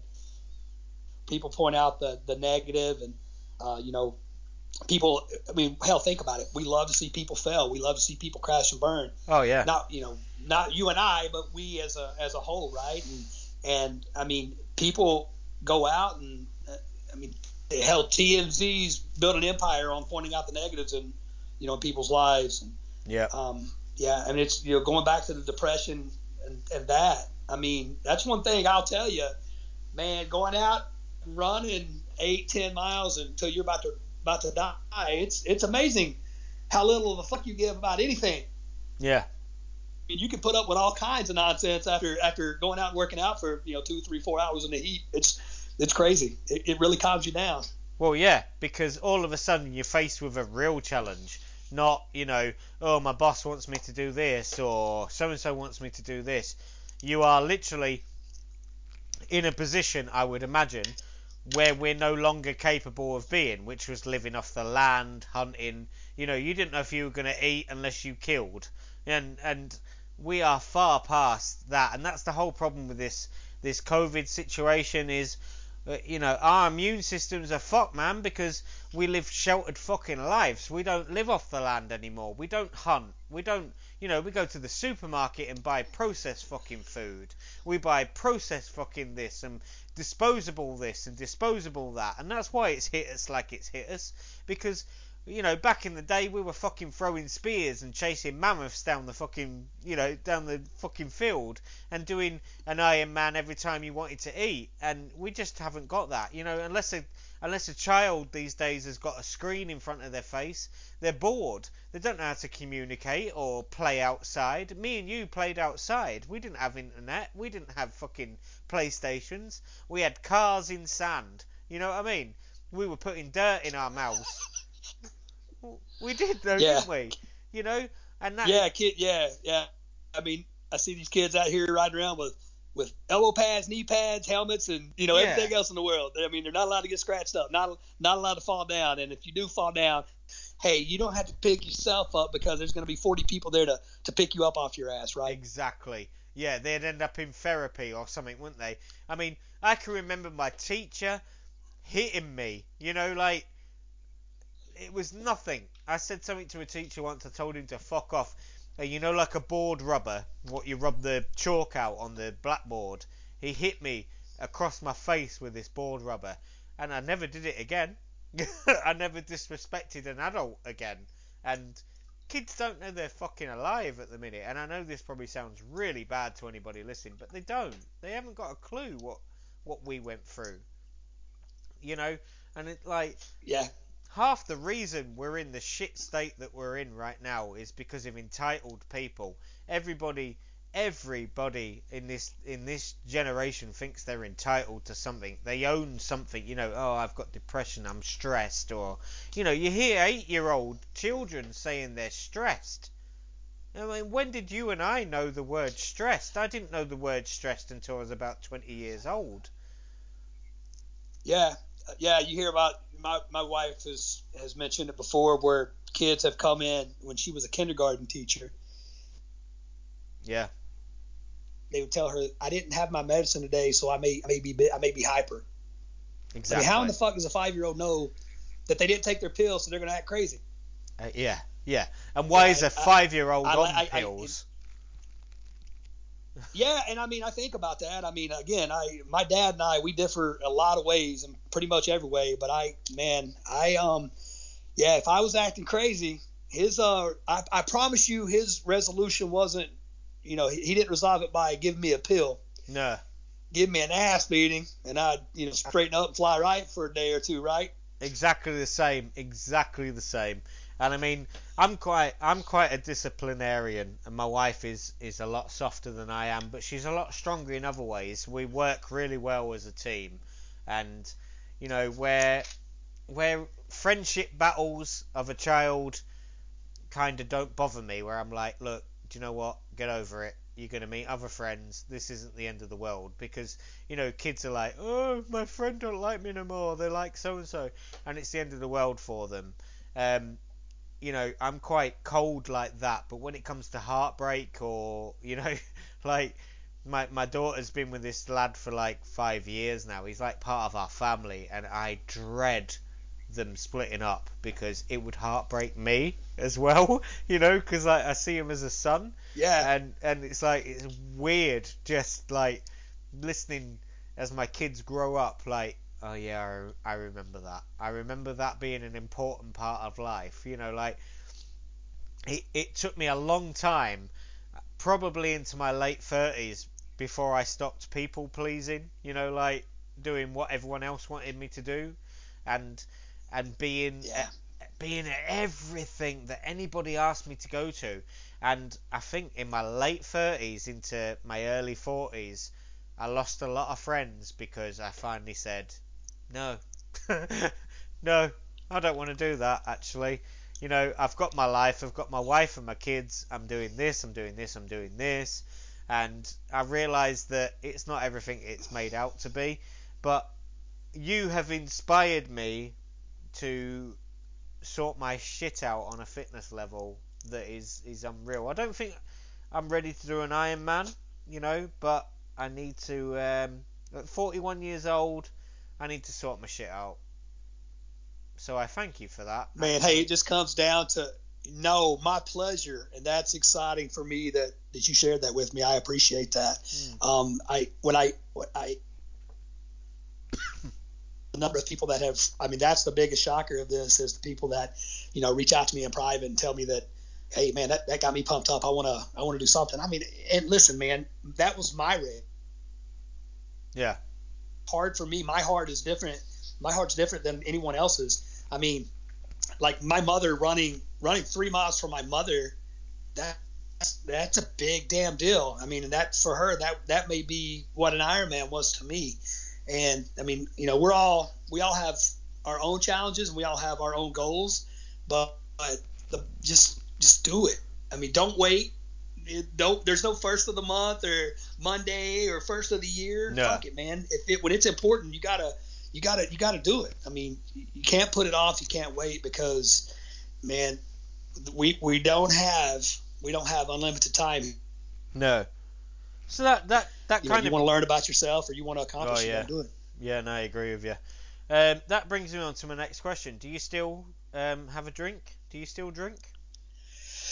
Well, it's funny. I quit cold turkey, and I didn't even think about it during training, during during prep. Yeah. I said, like, hey, I'm going to get a beer tonight. After, man, I slept for like 2 days straight. It took me a minute before I could get back together and think about that. I do have an occasional drink. I mean, I think maybe since Ironman, I may have on, I mean, less than, I mean, so we are 6 months out. less than 10 occasions I've had alcohol. Right. I mean, I know that substantially. I control it. It doesn't control me. And I look, Yeah. hey, I get it. An addict will always say, I got it under control. And you can't quit drinking if you're drinking. I get that. Yeah. But now, man, I may have one with friends occasionally. But now, man, I'm still extremely focused on. I've got other physical challenges coming, moving forward and coming up. And that's crazy. Is I I felt like if I have a couple of drinks, man, I've set myself at a disadvantage. I mean, I'm still not this incredible athlete by any stretch that can afford to waste time and waste the energy. So, now I've got to be really careful with my planning on it. I can't just I'm like before on a day off, like I'm not working today. Man, I'd have polished off a case of beer, a handle of vodka or something, right? So then that's not. Yeah. I don't look. That's not what I do anymore now. I may have an occasional cocktail with a friend, but yeah, it's not a social centerpiece for me anymore. That's amazing, man. And what about the meat intake? Have you stayed off meat? Yeah, I have. I've completely stayed off meat, and it's funny, man. I look, people have their pictures in their mind of what a vegan is. I call myself plant based. Vegan's probably more of the moral and the ethical term. I look, hey, I said from the start, if at any point I felt like it was hindering my performance, I'd fucking eat a steak tomorrow, right? I have had a couple of times I've had meat, Yeah, but I don't see the problem in that. I mean, it really just a handful of times, and Yeah. every time I've almost had like a hangover style feeling. So, so I mean, it's almost a good reminder for me. Like, hey, man, so for some reason my body doesn't agree well with meat. I tell And you I mean, what, what you just said there is a perfect explanation. It's like suddenly walking back into a thick fog, and that's the only way I could explain it.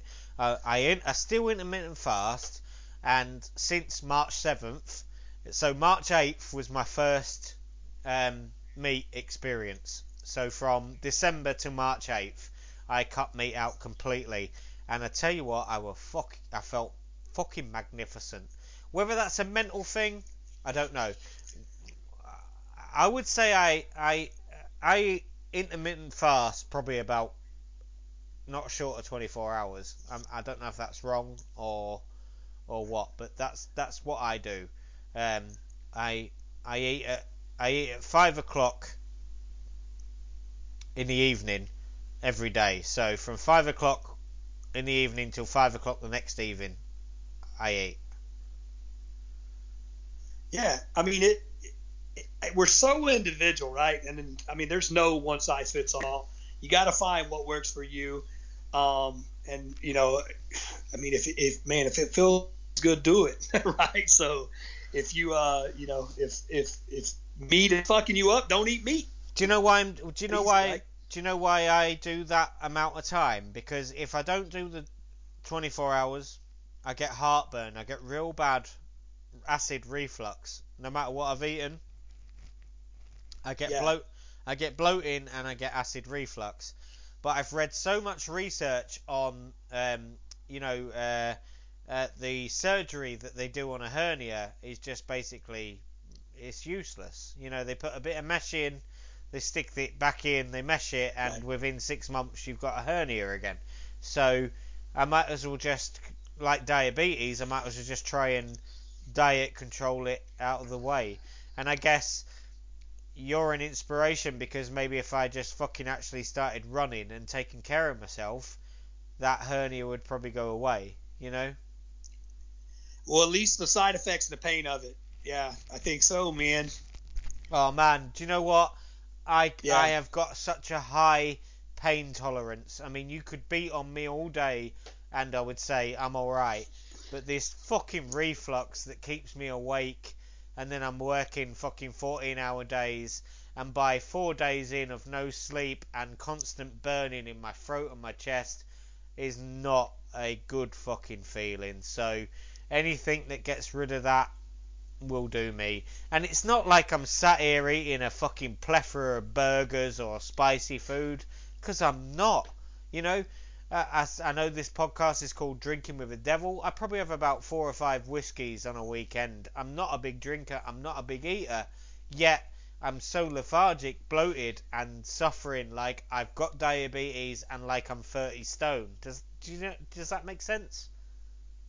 Yeah, absolutely, man.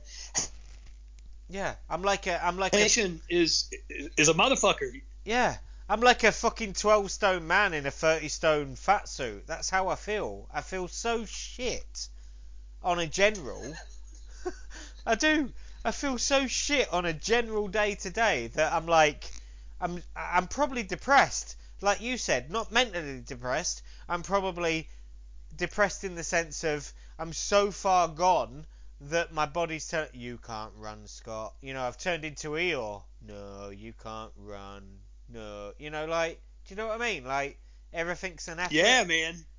Yeah, it's fucked up. Hey, you got to go from Eeyore to fucking Tigger, because that dude doesn't stop running. Yeah. Right, he's bouncing around nonstop. And hey, all the motivation in the world's great, Scott, but man, at some point you got to find that discipline inside of you. The motivation will get you going, but the discipline's what's going to keep you So doing it. I totally agree with that. But what I want to know from you, completely heart to heart, as friends, what the fuck made you choose an Iron Man as your first? That's a good question. What went through your mind? Because man, okay, so I'm like you. I'm quite a strong individual. You tell me I can't do something, I'll fucking do it, right?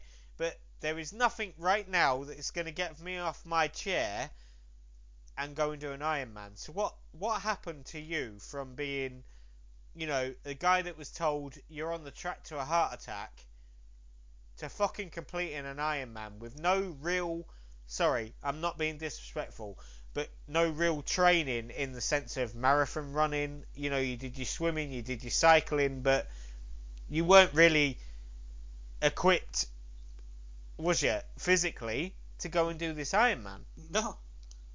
No, man, I wasn't, and that's the thing. Okay, so what made me decide that? That's a great question. Yeah, I want to know your. I googled. I want to know your inside thought process, not what you think I want to hear. I want to hear what fucking. No, man. Hey, I never say what you think. I say shit, and there's times I'm. No, I mean like I don't mean that. I don't have that filter. No, I don't mean that. I mean I want to know what happened. No, man. What happened to you at that moment when you decided, fuck this, I'm not doing a 5 kilometre, I'm going to do an Ironman. Because that's what we're talking about. You went from running 3 miles to smashing a fucking Ironman. So I want to know your thought process on that situation, because that to me is like, I'm gonna start boxing. Nah, fuck it. I'm gonna fight Mike Tyson. Yeah, let's go get Tyson Fury in the ring right now, right? Yeah. Yeah. Man, that's that's. You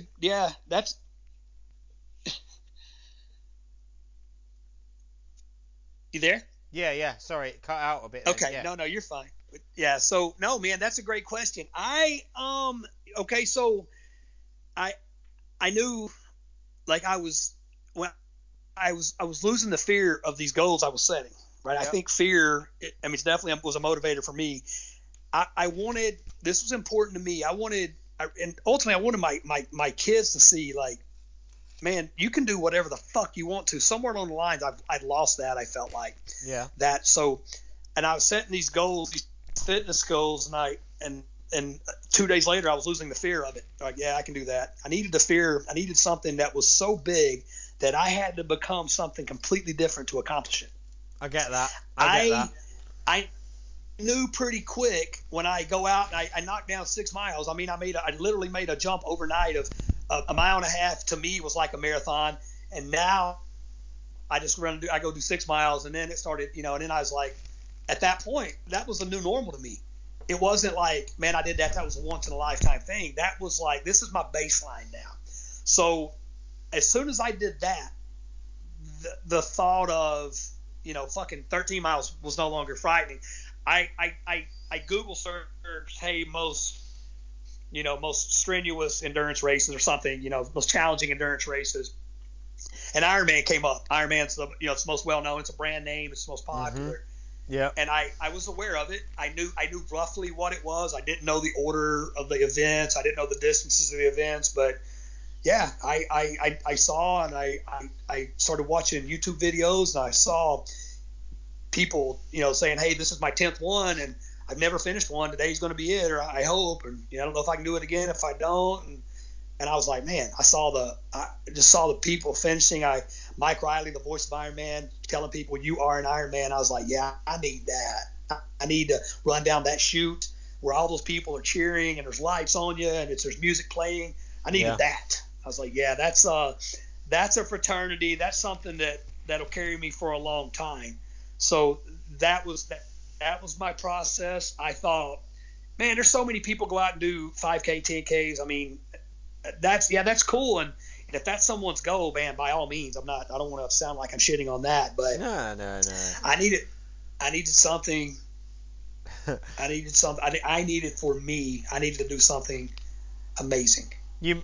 It makes me laugh, right? Because I listen to your story, which is fucking amazing, and then I think, yeah, I remember feeling like that.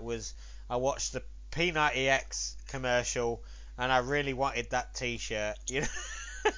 I wanted the T-shirt to say that I completed P90X, and I tell you, I never completed P90X. I never did it.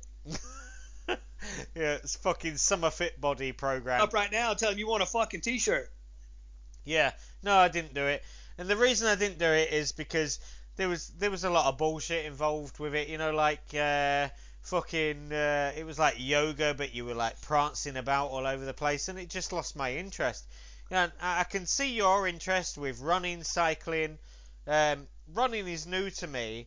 I mean, I was a massive bodybuilder, steroids, everything. I mean, I've done it all. I was huge, but I never trained my legs.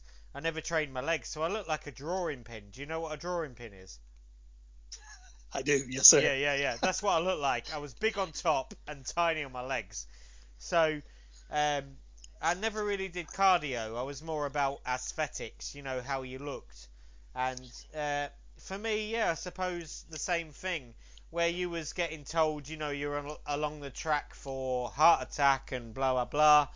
I was getting the same sort of conversation of a doctor, like, you're not, you look fit, but you're a fake fit. There's nothing fit about you. There's no cardio. Yeah. You've got no legs. And I'm going to tell you now, you're 6 foot something tall. I'm 5'7", but weighed about 19 stone muscle, which just doesn't work. It doesn't work.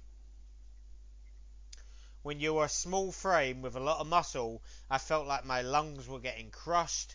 I had no legs to back up the weight on my arms and my shoulders and my chest. I wasn't fat, but I certainly couldn't carry the weight that I was entertaining in my arms, my shoulders, and my chest. And I'm predominantly a chest panel, so like my shoulders and chest pressing were the big thing. I can chest press a hell of a lot of weight. I'm super strong.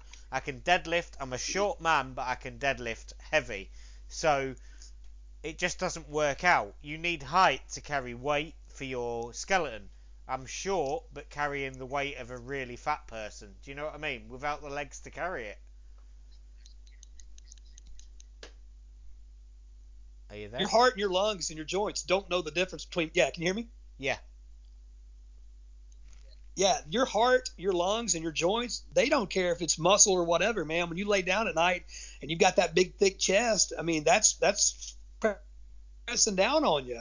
Yeah. That'll restrict your breathing, and then you start having when you're not resting, when you're sleeping, and that was me. I would go to sleep and I'd wake up and I felt worse than I did before I went to bed. Like I got my ass kicked on, I choked out, and I was like, man, this sucks, man. I don't even want to sleep.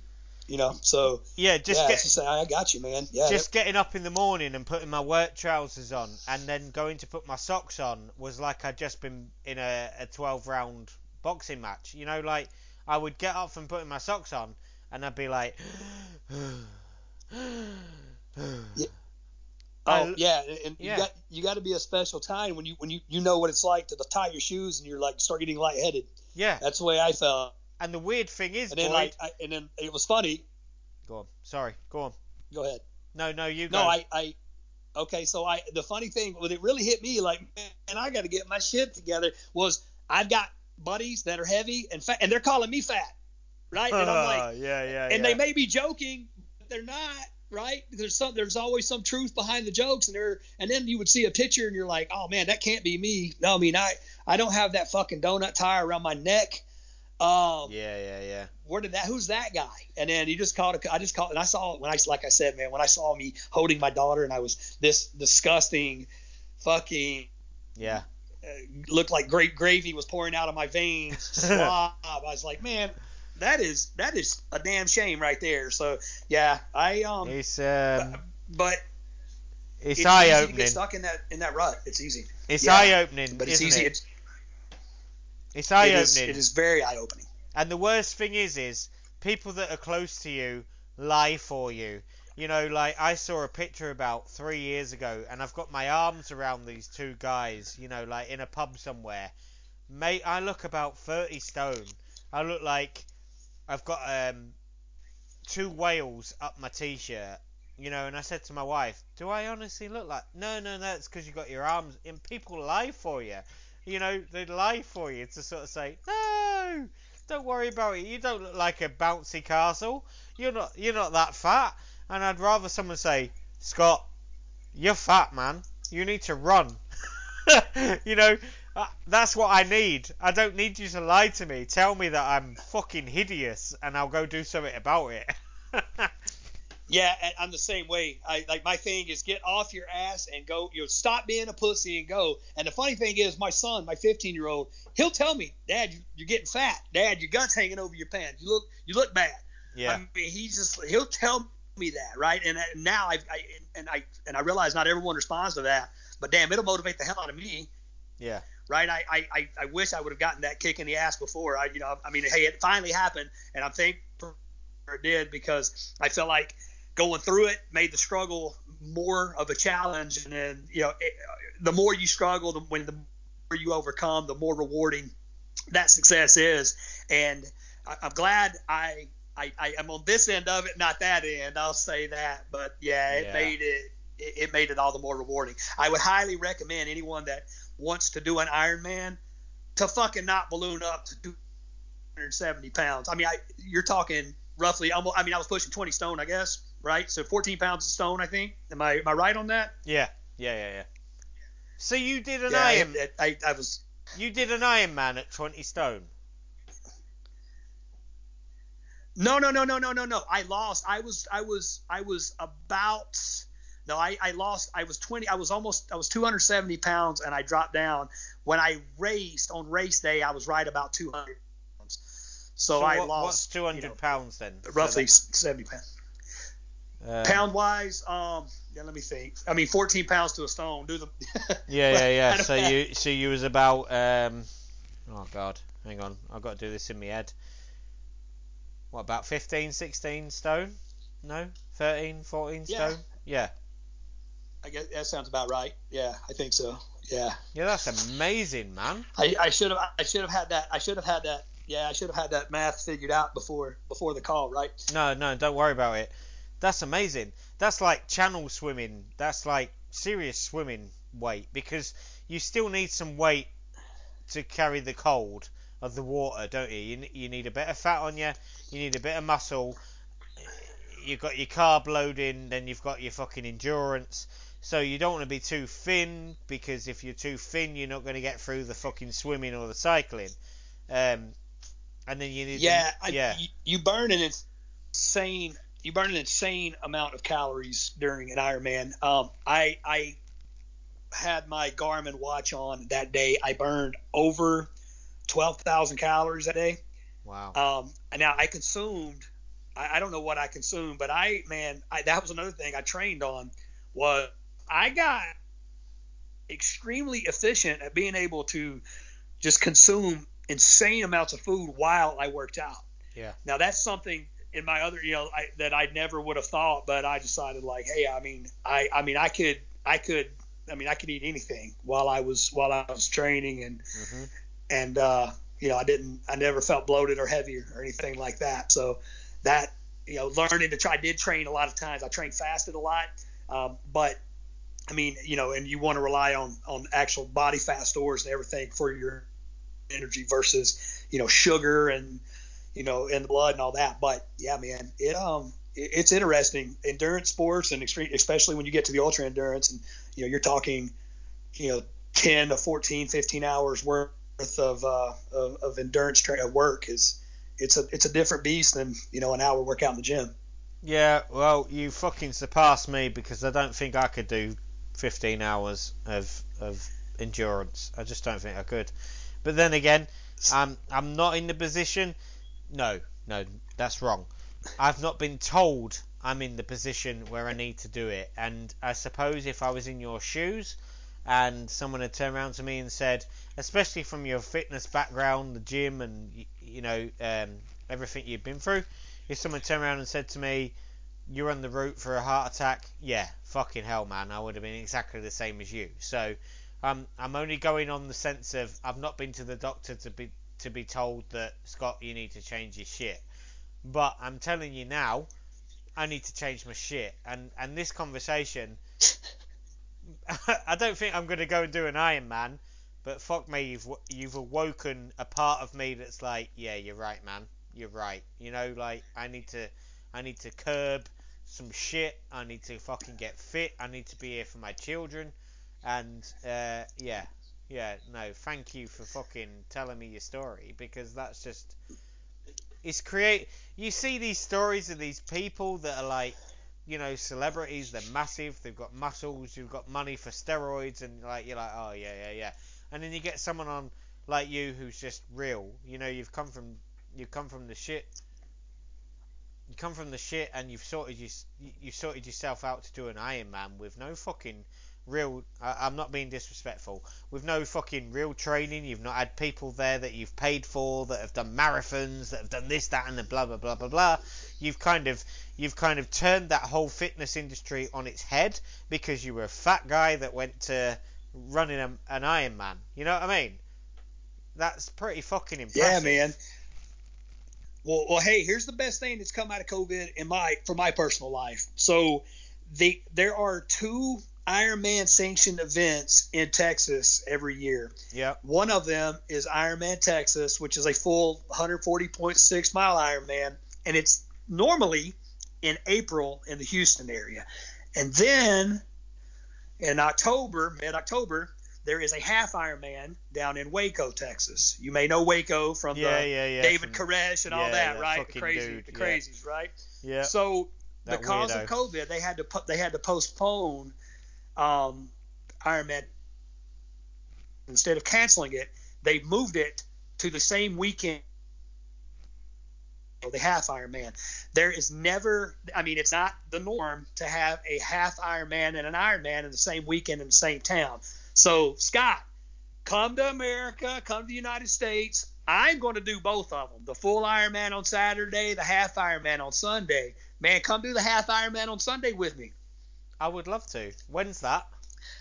That is, I should know the dates. It's October 11th or October 18th. I'm not sure which one, but it's in mid-October. So, man, if I can save up the flights, I'll come and do it. I promise you. Yeah, man. I'm gonna do both of them. That's my next on the agenda. To do a full Ironman, the next day I'm doing half. But you're fucking crazy. Man, why would you want to do a full Ironman and then do half an Ironman? You're just crazy. Man, why not? Right? Why not? Because that's those things on the same weekend.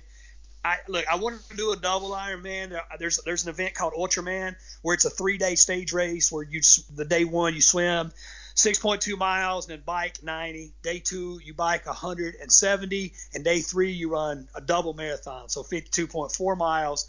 Wow. And I want to do that. You want to do that, and so this right here is the next best thing. Yeah, I'm going to do it. I'm going to do it. I'm going to do that. You gotta fight for it, get accepted to it. If I knock down these back to this Ironman and this half Ironman, I feel like that'll strengthen my application. So I'm going to do both of them. So how about this then?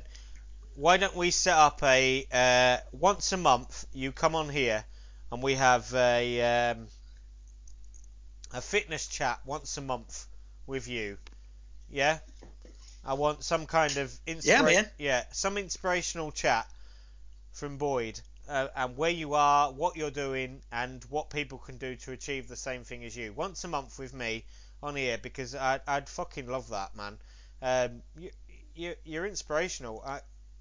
I just don't know what to say to you. You know, like, normally it's people that have had a lifetime of, you know, training and blah blah blah, and you're just a normal guy, you know, a normal person that decided, I'm going to do this. You had no boundaries in your head. You weren't accepting no, you need to do this, you need to do that, which I'm a fucking firm believer of.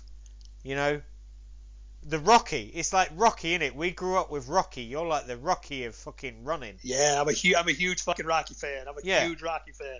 Yeah, you're like the Rocky of triathlons, man. You know, you're the underdog of triathlons, and I fucking love that. I love your story so much.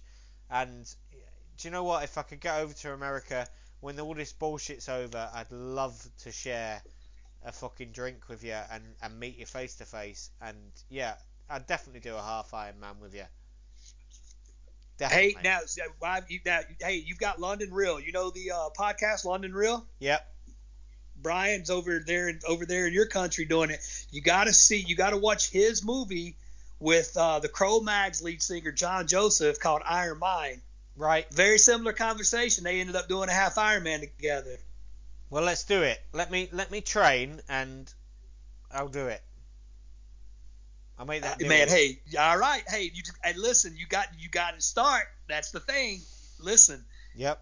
Talking about it, faking about it, it ain't gonna matter if you don't do the shit. No, Scott, you know that, right? I'm well up for it. I don't know if I could do it this year. I'm gonna be, realistic about it. Can I do it this year? I don't know. But when did you say it was? It's in October. October. I've got a few months. I'll give you the exact date. I've got a few months. Yeah, you've got time. I mean, if I can do what I did, man, I promise you can do it. So I mean, it's you basically got 5 months. Well, you got a little bit less 5. It's not gonna be easy, man. No, it's not gonna be easy, but fuck it. Is there an English version at the same time as what you're doing? If I can't make it over there, or should I just run it at the same time as you? Yeah, I mean, we can figure that out. I'll do that research for you. I'll find that. So, what would I need to run, cycle, and swim? Okay, for a half Ironman, it's a 1.2 mile swim. Right. It's a 56 mile bike ride and a 13.1 mile run. To give you, I mean, and not to diminish it because, hey, that's a fucking workout. I basically do that like on a Tuesday. No, I do. Right, that is one of my favorite workouts is to go out and do a half Ironman. But yeah, I'm telling you, it's gonna be enough to push you, and it's gonna be enough to scare you, and it's gonna be enough to motivate you. Can you message me It will change. Oh yeah.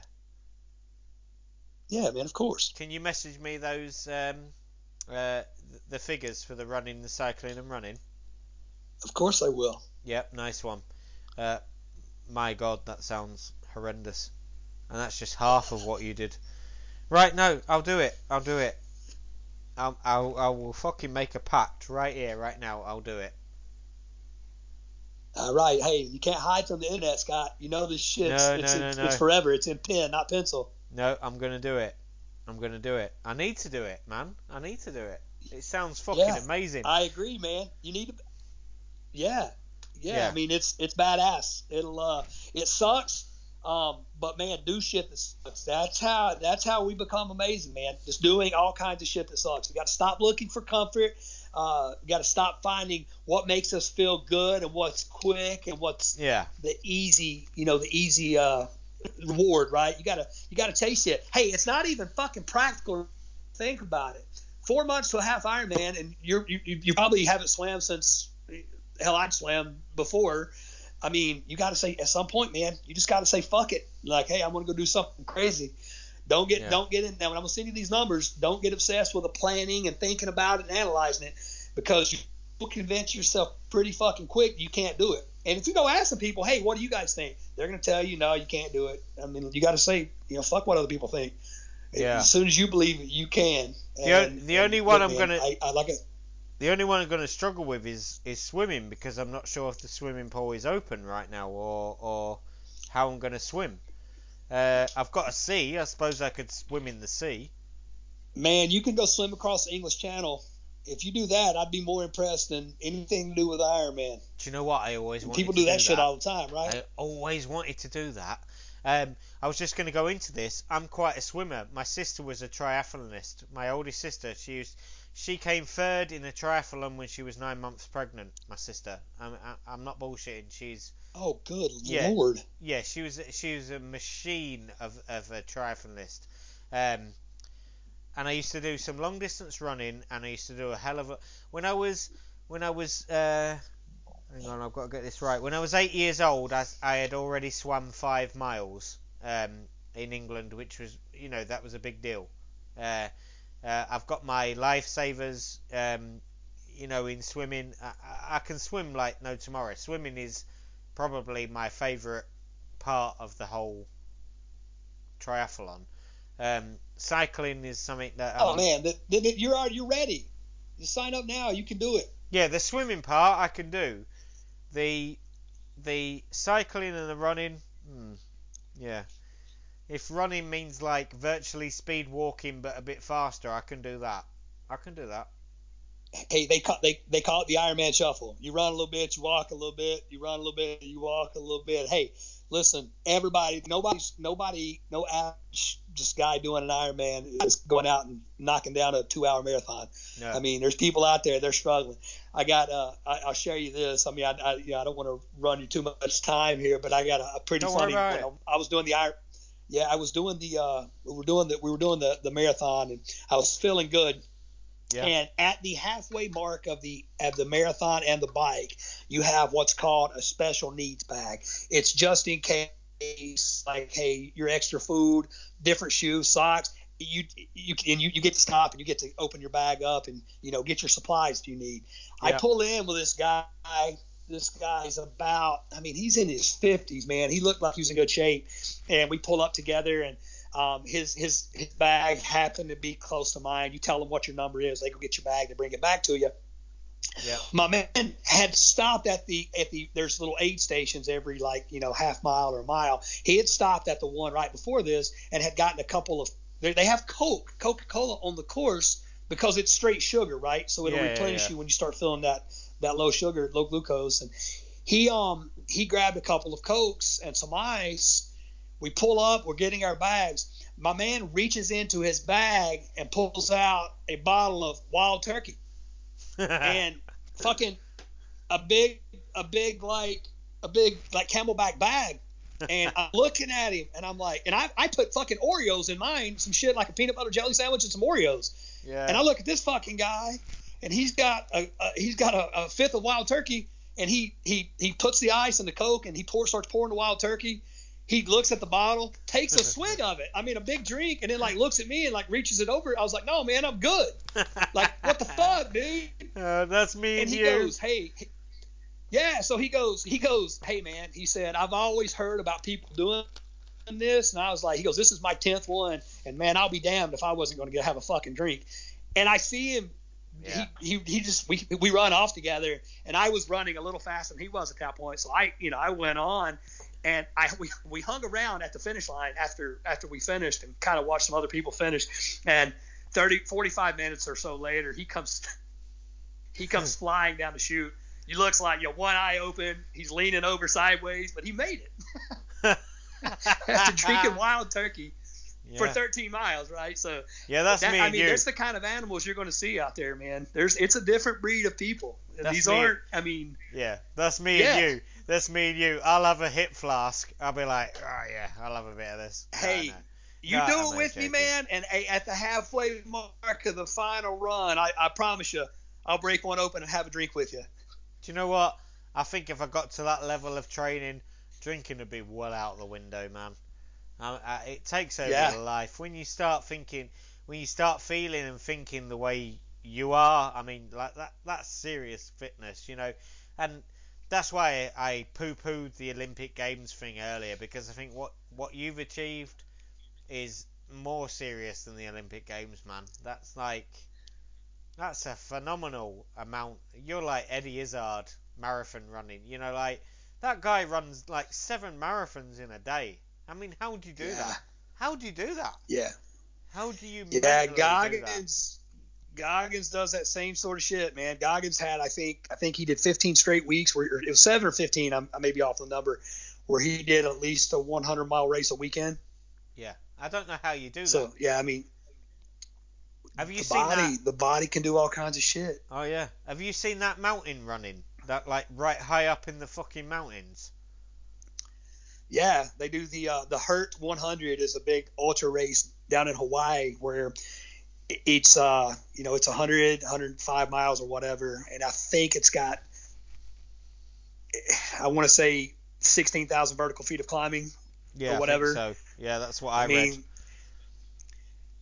yeah. I mean, That's and then you've got Badwater, the Badwater 135, the race through Death Valley in the middle of summer in August, and it starts in Death Valley and it finishes at the top of Mount Whitney in California. So it's the lowest point of California to the highest point of California, and temperatures over 130 and 140 degrees. So, man, there's a lot of crazy shit out there, man, yeah. and there's a lot of people that are doing it, and you'd be surprised. You'd be surprised at I mean, these people are mild mannered, but man, they'll get out and fight a demon and do some amazing shit. Yeah. Yeah, that's beyond me. That altitude running, especially coming from the UK where we haven't really got much in altitude, is just that's just phenomenal. The shit I've watched, I mean, I watched it on Joe Rogan. I can't remember who he was talking to, but they showed this mountain running, and I was just like, "Fuck me, that's unreal." You know, like even the Tour de France. I don't. I mean, do you partake in Tour de France? Yeah, man. I right now ESPN's showing the Lance Armstrong documentary. I did the first part on Sunday. So yeah, I mean, being in Texas and when Lance was in his heyday, we kind of all became cycling fans, for that. It was never anything whatsoever I thought I'd ever be able to, and I had no chance I'm ever, doing Yeah, that race. That's the craziest endurance sport in the world. But yeah, I definitely pay attention. I like to. I mean, now being I don't want to call myself a cyclist because I'm nowhere near that level, but now being someone that rides a bike as much as I do, the respect I have for that sport is, man, it's something. That's I a mean, that's a different beast they there. spend like 12 hours going uphill, and they manage to overtake people going uphill. You know, like there's points where they fucking race ahead of each other, and I'm like, how do you how do you even start training for that kind of event? Because like I don't know where it was. It was years ago that I really paid close attention to it, and they must have been going through like Italy or somewhere like that, and it was predominantly virtually um, erect, you know, virtually straight uphill, and Yeah, these fuckers were overtaking each other like it was nothing, like they were just cycling on flat surface. And it's like, you know yourself, when you're running and you're running against like a headstrong wind and you've got a gradient like a zero point 0.2 zero point 0.3 gradient, you know that you're going slightly uphill, don't you? Your brain tells you, you know. oh Yeah. So how the fuck do they yeah, I do agree, that? I don't get it. man. The brain is an amazingly powerful tool, and Yeah, you sir have obviously got good control of yours to go from doing fuck all, like, oh, I'm gonna run around the block, and then going, I'm gonna do an Ironman, and actually doing it is fucking commendable. It really is. I don't. thank you. I Yeah. appreciate that. No, you don't need to appreciate it. You're a superhuman, man. You're superhuman because you took the information that was dealt to you from a doctor, and you turned your life around in 11. What was it? 11 weeks? You said on yeah. I saw something. It was 11 weeks. 11 months. Yeah, 11. 11 months. Sorry. Yeah. 11 months. You turned your life around, and that is That is just phenomenal. And whether it's me saying that to you, or a doctor saying that to you, or one of your friends saying that to you, it's no small feat that you've done. It's fucking phenomenal, because a lot of people don't do that. A lot of people don't do that. A lot of people sit back and ignore the information, or maybe slightly change. They run 5-10 miles a month, where you went and did an Ironman. So that's fucking amazing, man. That's like superhuman strength. That kind of shit is superhuman, and you've really got to think that about yourself. That is superhuman. That's like a superhuman human power. There's only so many people like you that do Ironman. There is. Well, yeah, yeah. I and it felt like a superhuman accomplishment. Mm. And I'm so it not should. And special. so it should. Anybody can fucking do it. Yeah. I don't know. I don't know if that is 100% truth.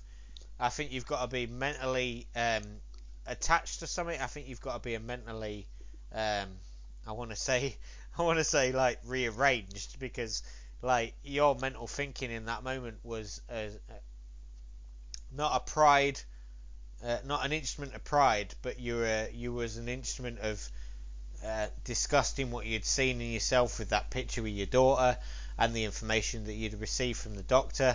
And you're very much like me. You're quite strong-minded and confident in yourself, and you achieved the underdog status that no one thought you would achieve. You know, and Yeah, that. man. It just takes that first step, though. I mean, that's No, I your appreciate the yeah, admiration. your first Yeah, step it's doable, man. your first step was people telling you couldn't do something, and that's where me and you really are alike. Because I don't know anything about your upbringing, your childhood upbringing. My childhood upbringing was, you can't do this, you can't do that. And the worst thing for me is I had two older sisters, so like if I didn't win a fight, I didn't have a dad or brothers to go and sort the shit out. I had two older sisters, so that was never going to happen. There was no way on God's earth I was going to let my sisters. I've got a hiccup. Sorry. No way I was going to let my sisters sort out a fight. So I had to learn to fight, and then through that I had to learn to be funny. Banter was a lot better than being a fighter, and it was one of them scenarios. And I think me and you were quite similar in that aspect. Like the people that were like, you can't do this, you can't do this, can't you do this.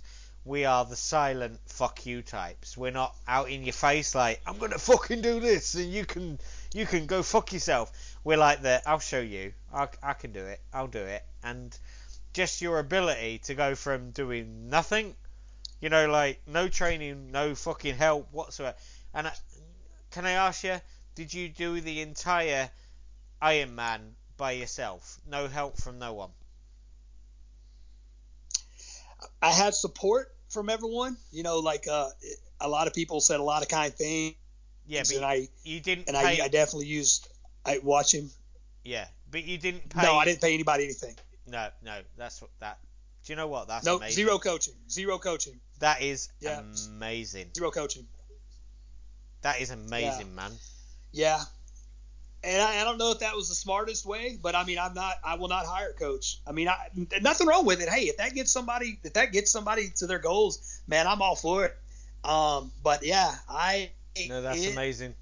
I mean, there were times, yeah, I was reading and shit, and I was like, man, there's a lot. I should just pay somebody to do this. I can afford it, and I was like, I just didn't. I was like, fuck this, man. That was important to me. I didn't want to say, I, I didn't want a coach saying, I didn't want to give someone else the satisfaction of thinking they got me there. Do you know I what? wanted it to be about me. Do you know what? You didn't need to. You've achieved it, and I fucking Yeah. not recommend. What's the word?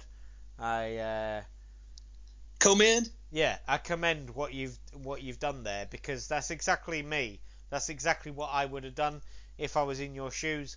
I don't know how the fuck you pulled off a marathon. I really don't. You must be one of the strongest, mentally strongest people on the planet. Like you're amazing. And I really mean that. What you've achieved is amazing, and you should be so proud of yourself.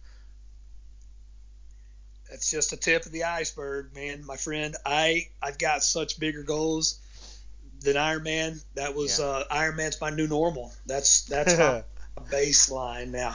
That's Now a I get to walk test in and the see what the park. yeah. Well, no, hey, that will never be a walk in the park because it involves a lot of running, a lot of swimming. Yeah.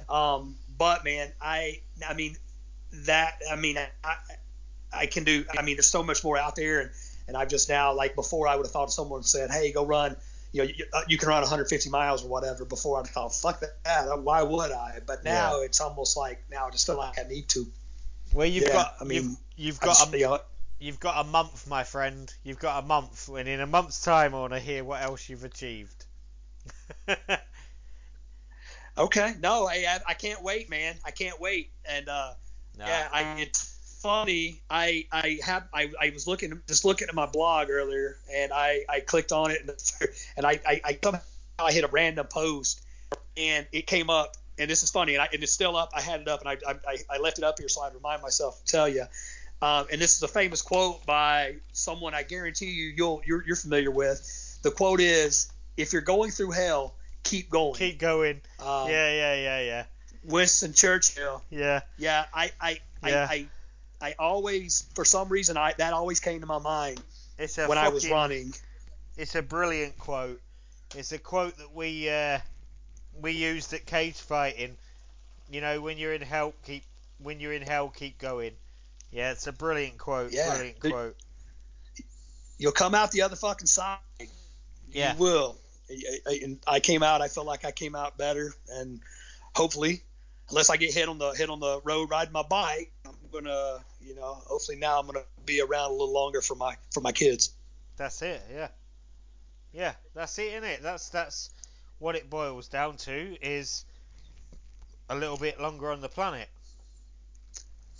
Yeah. And not just living longer. I want to live better. I don't want to be fucking cramming blood pressure medicine and cholesterol medicine down my entire life, right?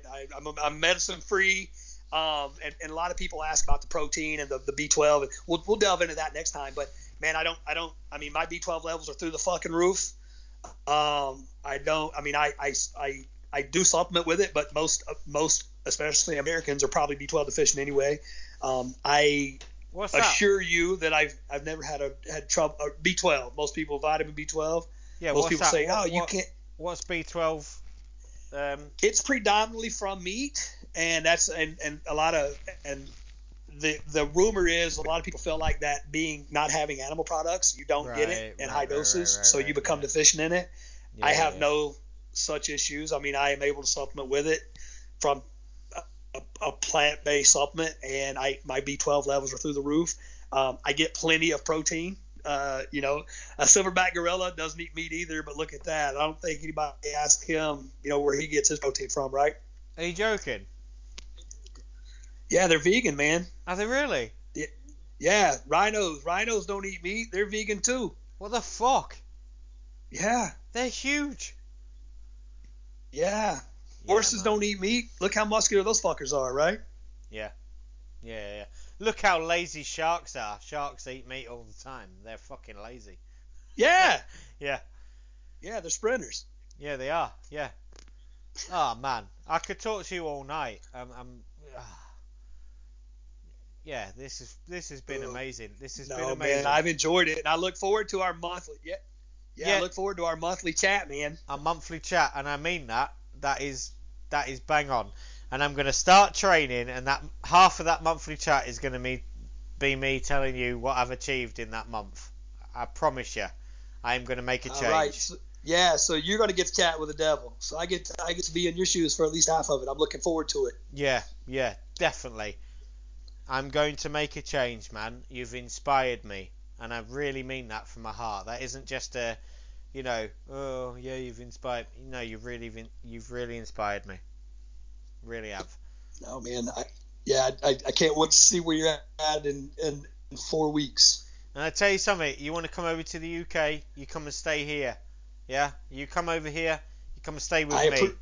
I appreciate that. I appreciate it. Yeah, man, you better be careful. I could show up. No, that's fine. You with come stay with me. With my bike in tow. That's fine. You come stay with us, and you experience the UK like you wanted to. You come stay with me. Just let me know when you're coming over.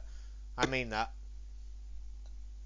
I mean, I will keep that in mind. I'm definitely going to take you up on that. Yeah, you do that. I mean it. You want to come here? We're friends now. You come here. You come stay with me. I'll show you the UK. Yeah, sounds good. Yeah. You're going to get me to swim that channel, though. But yeah, I Oh, definitely man, come we over should there. do that. We should train to do that ride, run a together. little bit. We should train and do it together. Let's both swim the channell. Fuck it. How wide is it? How wide is the English Channel? I should know that, but how far is it? Hell, do you know what? I don't know off the top of my head. I know it takes a while to do. Let's see if I can get it on my phone. There's a lot of people have done it. A lot of people that you It's wouldn't. 149 miles. Holy shit! I didn't know it was that far. Wow. Yeah, that's quite far. Holy shit! I mean, I guess they don't swim that all at once. I just know it's been done, but damn, I didn't know it was that far. How long do you think that would take? I mean, it's like an hour on a ferry, isn't it? So it'd take you like. Fuck. Yeah, I don't know. I mean, I don't know.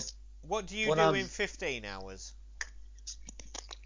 In 140.6 miles of swim, bike, and run.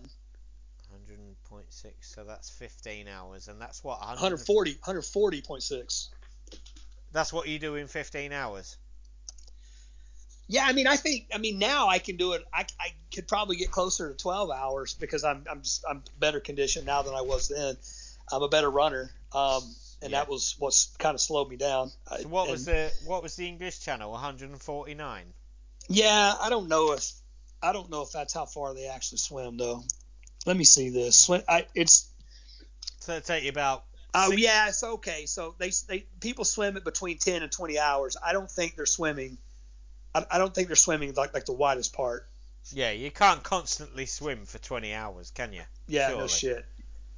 Yeah, so this lady in 2019 swam from England to France. She's actually from the U.S. Sarah Thomas. I'm gonna have to research that. I don't know how I feel about swimming.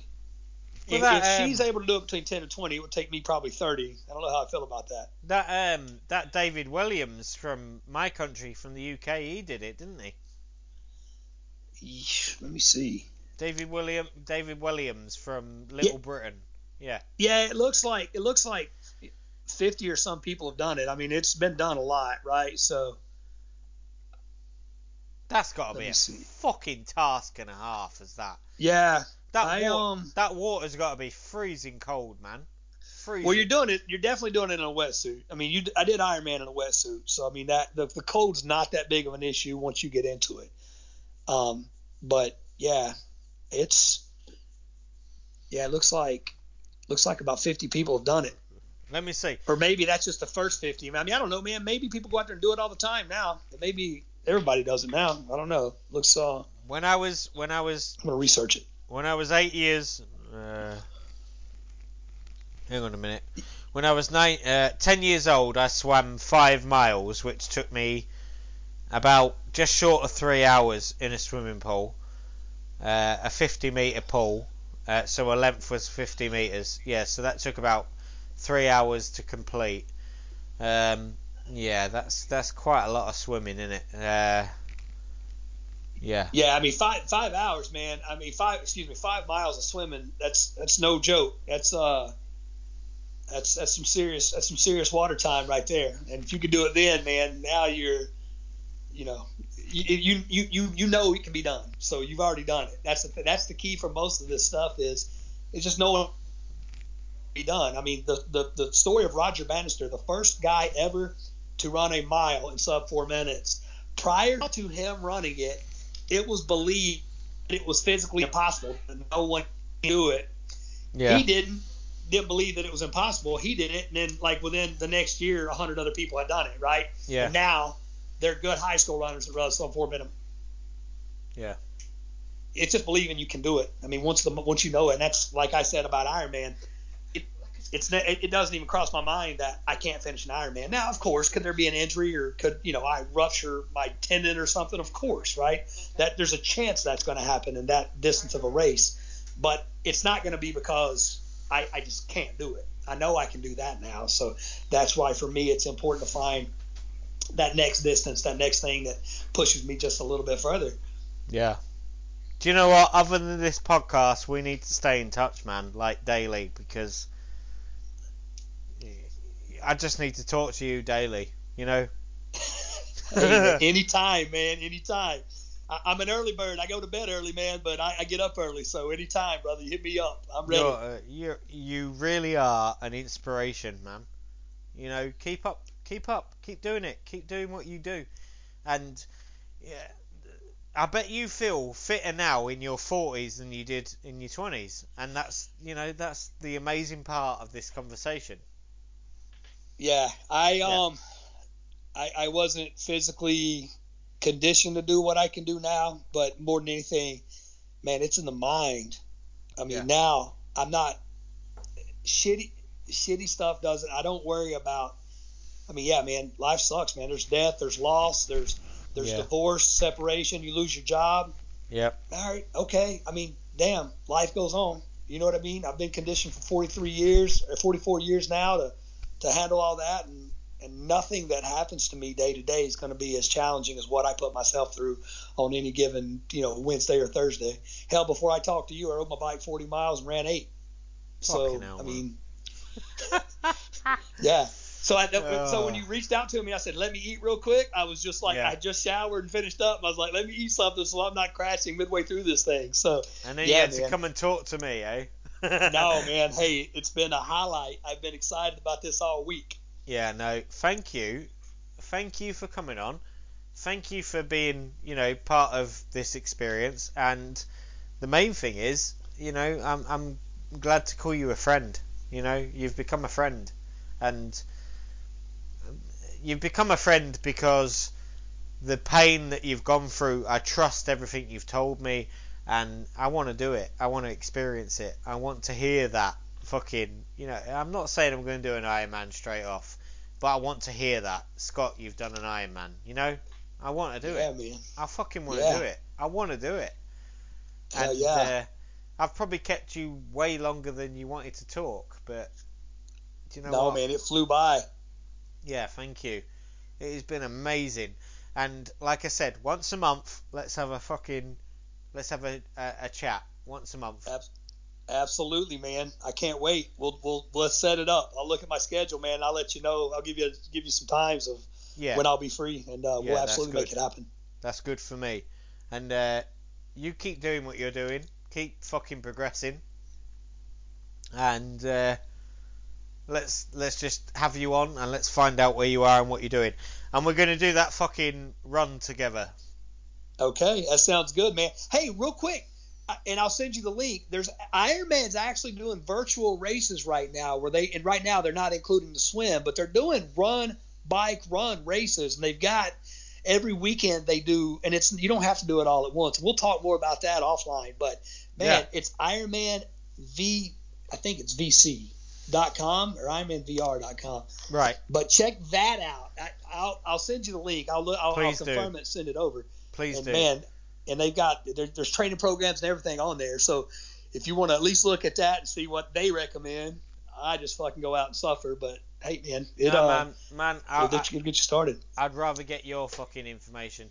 I need to get a bike. I haven't got a bike, so I'm gonna have to get a bike. And yeah, I'll start running. I'll start cycling. The swimming part I can't do anything about at the minute because I don't think the swimming pools are open. But Yeah, swimming comes quite naturally. So well, it always has done. So let's just see on that front. Um, yeah. I suppose that's like the running for you. No, none of it's natural for me. It all sucks. I mean, I enjoy the bike the most now. But yeah, I mean the running. Look, man. I figure this: we humans are designed to run. So Yeah, you just go out and do it, right? I mean, if we did not, if at some point we didn't figure out we could run, yeah, then we wouldn't have made it as a species for as long as we have, because No. that was required to hunt and eat, right, and to survive. I still don't get how you went from like hardly running to doing an IM. You must have come across some points where like I can't do this, like you didn't just go from not doing it to 6 hours of fucking cycling. I just, like I don't know, man. You're blagging my mind because of what it's like. You've got this super fitness skill where you just sort of went from nothing to doing an Ironman. Like for me that's romantic. For me that's like film shit. Like yeah, that's cool. That's like Rocky. You haven't trained, and then his wife woke up and went, "You gotta win," and then he went and beat Ivan Drago. That's in my mind. I'm like, yeah, I can do that. I can be the boxing champion of the world. But yeah, you just haven't. keep moving forward, one step at a time. That's the key to that race. Is I keep suppose moving forward. offline, you need to tell me about the pain that you went through before I sign up for this fucking thing. Oh, it hurts. It hurts. Hey, Yeah. man, your feet will never be the same. Oh, why do I But want? hey, but neither will your mind. Why do I Neither want to will your do mind. this? Why do I want to do it so bad? I'm Nah. gonna get you addicted, Scott. You're gonna be hooked on it. No, do you know what? I am now. I've got this kind of like elated feeling of, yeah, I can do this. And I know I can. I've got a really strong mind. I've always had fighting and martial arts, you've got to have a strong mind. I just need to attribute it to cycling, running and swimming. There you go, man. That's all it takes. Just focus, channel it. Yeah. And we need to talk again. Not on the podcast, we just need to talk again. I've got so many questions that I need to ask you, and we've been speaking for like nearly 3 hours, so I need to let you go before I talk your brains out. But no, you're fine, man. Anytime. We're gonna do this again in a month. I can't wait. I'm looking forward to it, man. And when you post this thing, I'm gonna share it out on everywhere that I am. So yeah, I'm looking forward to the next time already. I might not get it out tonight because of the time, but I'll definitely. Yeah, I got you. Yeah, I'll definitely get on tomorrow, and yeah, man, it's been fantastic. And I'm even thinking to myself, should it be a month? Should it be 2 weeks? Should we do it every 2 weeks? Should we do a fitness thing every 2 weeks? You tell me. Hey, you think about it. You mull it over, and I'll make time. I think 2 weeks. I think we should do some sort of intuitive fitness segment every 2 weeks, because I think people need it. We're in lockdown. We've been in lockdown. Shit stopped, and I think people need it. I think people need a physical presence in their lives. So I think maybe every 2 weeks we should do this. All right, that works for me, man. 2 weeks. Because I'm gonna hold you to that. I'm gonna start bugging the piss out of you. No, you don't need to. About a week and a half. You don't need to. I think people are crying out for this kind of information, because at the end of the day, everyone thinks, oh, I could do that, I could do a marathon, I could do this, and until they've actually heard the process from someone, I think that's going to cut the wheat from the sheaf, like the weak from the strong, and that's where we need to be. You need to find out who you are, where you are, and what you can achieve. And I really think right now a lot of people will sign up for that fucking punch in the throat, because I would be like, I can run, but let me find out if I can run that, Yeah, hell yeah, man. I agree. Yeah, I think especially your story could start a fucking physical revolution, because all people ever see is the super fit, super good looking, super fucking, reality TV star that's like, oh yeah, I just appeared like this, I was born like this. No one takes any interest in the guy that was like normal, got told there was shit happening, and then went and did something fucking superhuman, like your story. You know what I mean? And through this podcast, my friends, the people out there that I know that'll be like, that's fucking amazing. My best mate, he is super fit. I mean, he drinks, but he's never smoked or anything. He got to I think he got to 43 years old, and this was the first tattoo he had ever had in his life. He went to have a tattoo doing, and after the tattoo, he felt really weak, really like he was going to pass out. So his wife at the time rang the doctor, and they found out from birth he had had a deformality in his heart. The left valve in his heart was baggy. It was over bleeding. It was taking too much blood in, and this is like 43 years of his life. So all of a sudden he's being told, you need a replacement valve, either a pig valve or a human valve. He couldn't have the human valve, or the pig valve, so he's ended up with a mechanical valve. And he's like nearly 50 years old, and you can't replace that valve. You can't replace it. So in 10 years, that's it basically. That's he's done. That's his life, because you can't put another mechanical valve in because the body will reject it. So it's like this super fit guy that's done more than not more than you, but more than me, in the sense of not drinking, not smoking, and he's probably got 11 years left on the planet. It's fucked up, isn't it? Yeah, there's no guarantee. I mean, we don't have an unlimited amount of time, and man, there's I mean, people drop dead of heart attacks, random shit like that all the time. I have one of my mentor, her husband just went through the exact same thing. He'd gotten sick and wasn't recovering, and come to find out, he had the widowmaker. That valve was almost all the way blocked up, and they had to rush him in and put the pig valve in him. So fortunately for him, they were able to put the pig valve in. But yeah, man, we don't. I mean, we're limited. Your heart has so many beats, right? And no matter who you That's are, it. and yeah, and there, you never have any idea when your time is here. So man, you better wring the fuck out of that cloth every single day and get every damn drop out of it. That's the problem. My friend is like, he couldn't take the pig valve, so he ended up with a mechanical valve, which obviously comes with a load more um, problems. Like fucking Yeah, all sorts of problems. So he's on a shitload of warfarin to thin his blood, and he's not a big drinker, but he likes to drink. He likes a few beers and stuff like that. So, but the problem is he was like you. He was out running fucking 15, 16, 17 miles a day, swimming, weight training. Super fit. I mean, super fit when this happened, and I guess that's the point for some people. Some people are like, hang on a minute, he's out there fucking working his ass off, and he's ended up with a heart problem. So I might as well just continue eating burgers and not doing anything. And that's the problem with fitness. That's the problem with fitness. yeah, yeah. That's you hear that a lot. I mean, I've heard that a ton, right? I mean, people point out that Guru Jim Fix died of a heart attack. Yep. Yeah, when they got in there and looked at it, apparently he had 20 other heart attacks he never knew he had because he was in such good shape. So, Well, I yeah. mean, when it's your time to go, it is your time to go. But Yeah. I mean, I think the overwhelming evidence is that hey, we can potentially extend our lives, by pushing it and taking care of the ticker we do have. Yeah. And you know what? On an ending point, I watched Eddie Hall, British strongman. Do you know who Eddie Hall is? Yeah, Yeah. yes, I know who he is.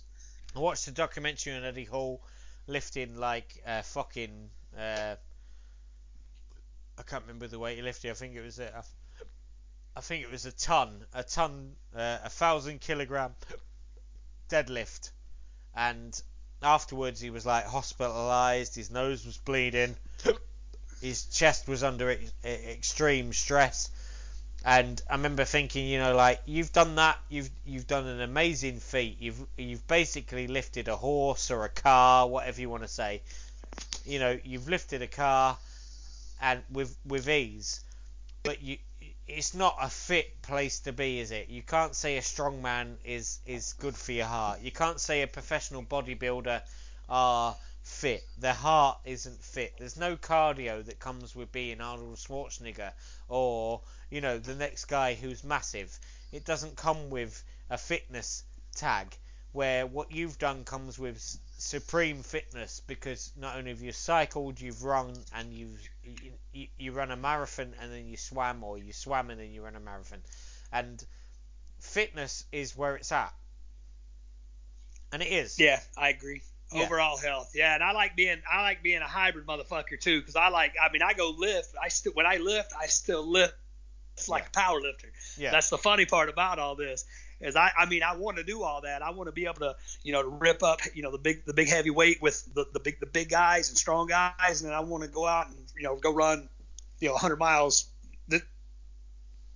Yeah. I think being well rounded and focusing on many different aspects of fitness, and I was guilty of that back in my bodybuilding powerlifting days. I was like, man, I'm not running unless a fucking big dog is coming after me, or I got to get away from the police. So yeah. They talk about that in bodybuilding. The day those guys are on stage is probably the unhealthiest day of their life. They're dehydrated. Blood pressure's all fucked up, and So that's a brutal sport in itself, and it's a different type of discipline. Of course it is. I don't. Fucked up. Bodybuilding is fucked up. I mean, how you can judge someone on their fucking their muscle. Their muscle context when they're, like you said, they're probably a week into dehydration, they're shredding, they're probably on some sort of steroid that's pulling all the nutrients. Diuretic. Yeah, diuretics. Yeah, absolutely. Yeah, it's fucked up. Anyway, my man. Yeah, I like the objective sports where like, hey, it's me racing a fucking clock, or me racing me, right? It doesn't matter. I don't care about anybody else. I don't care about anybody's opinion. I care about what the clock says. Yeah, absolutely. Right, I've kept you for like 3 hours, so I'm going to have to let you go. Yeah. All right, my man. I'll talk to you in 2 weeks, okay? Yeah, 2 weeks' time, we shall have a fitness segment, and I will start training. I promise you. All right. Keep me posted, man. I'll talk do. To you soon. Thank you so much for coming on. Scott. This has been brilliant. My pleasure, sir. And don't just leave it to the podcast. Let's talk soon, because you're amazing, man. You're a good friend. You're a good person. Let's talk. All right, Scott. Anytime, my friend. Have a good evening, sir. And you. Thank you for coming on. And I shall talk to you in 2 weeks. Well, no, I'll talk to you before that, but I'll talk to you on here in 2 weeks. Okay, man. Have a good night, Scott. And you. Thank you. And good night.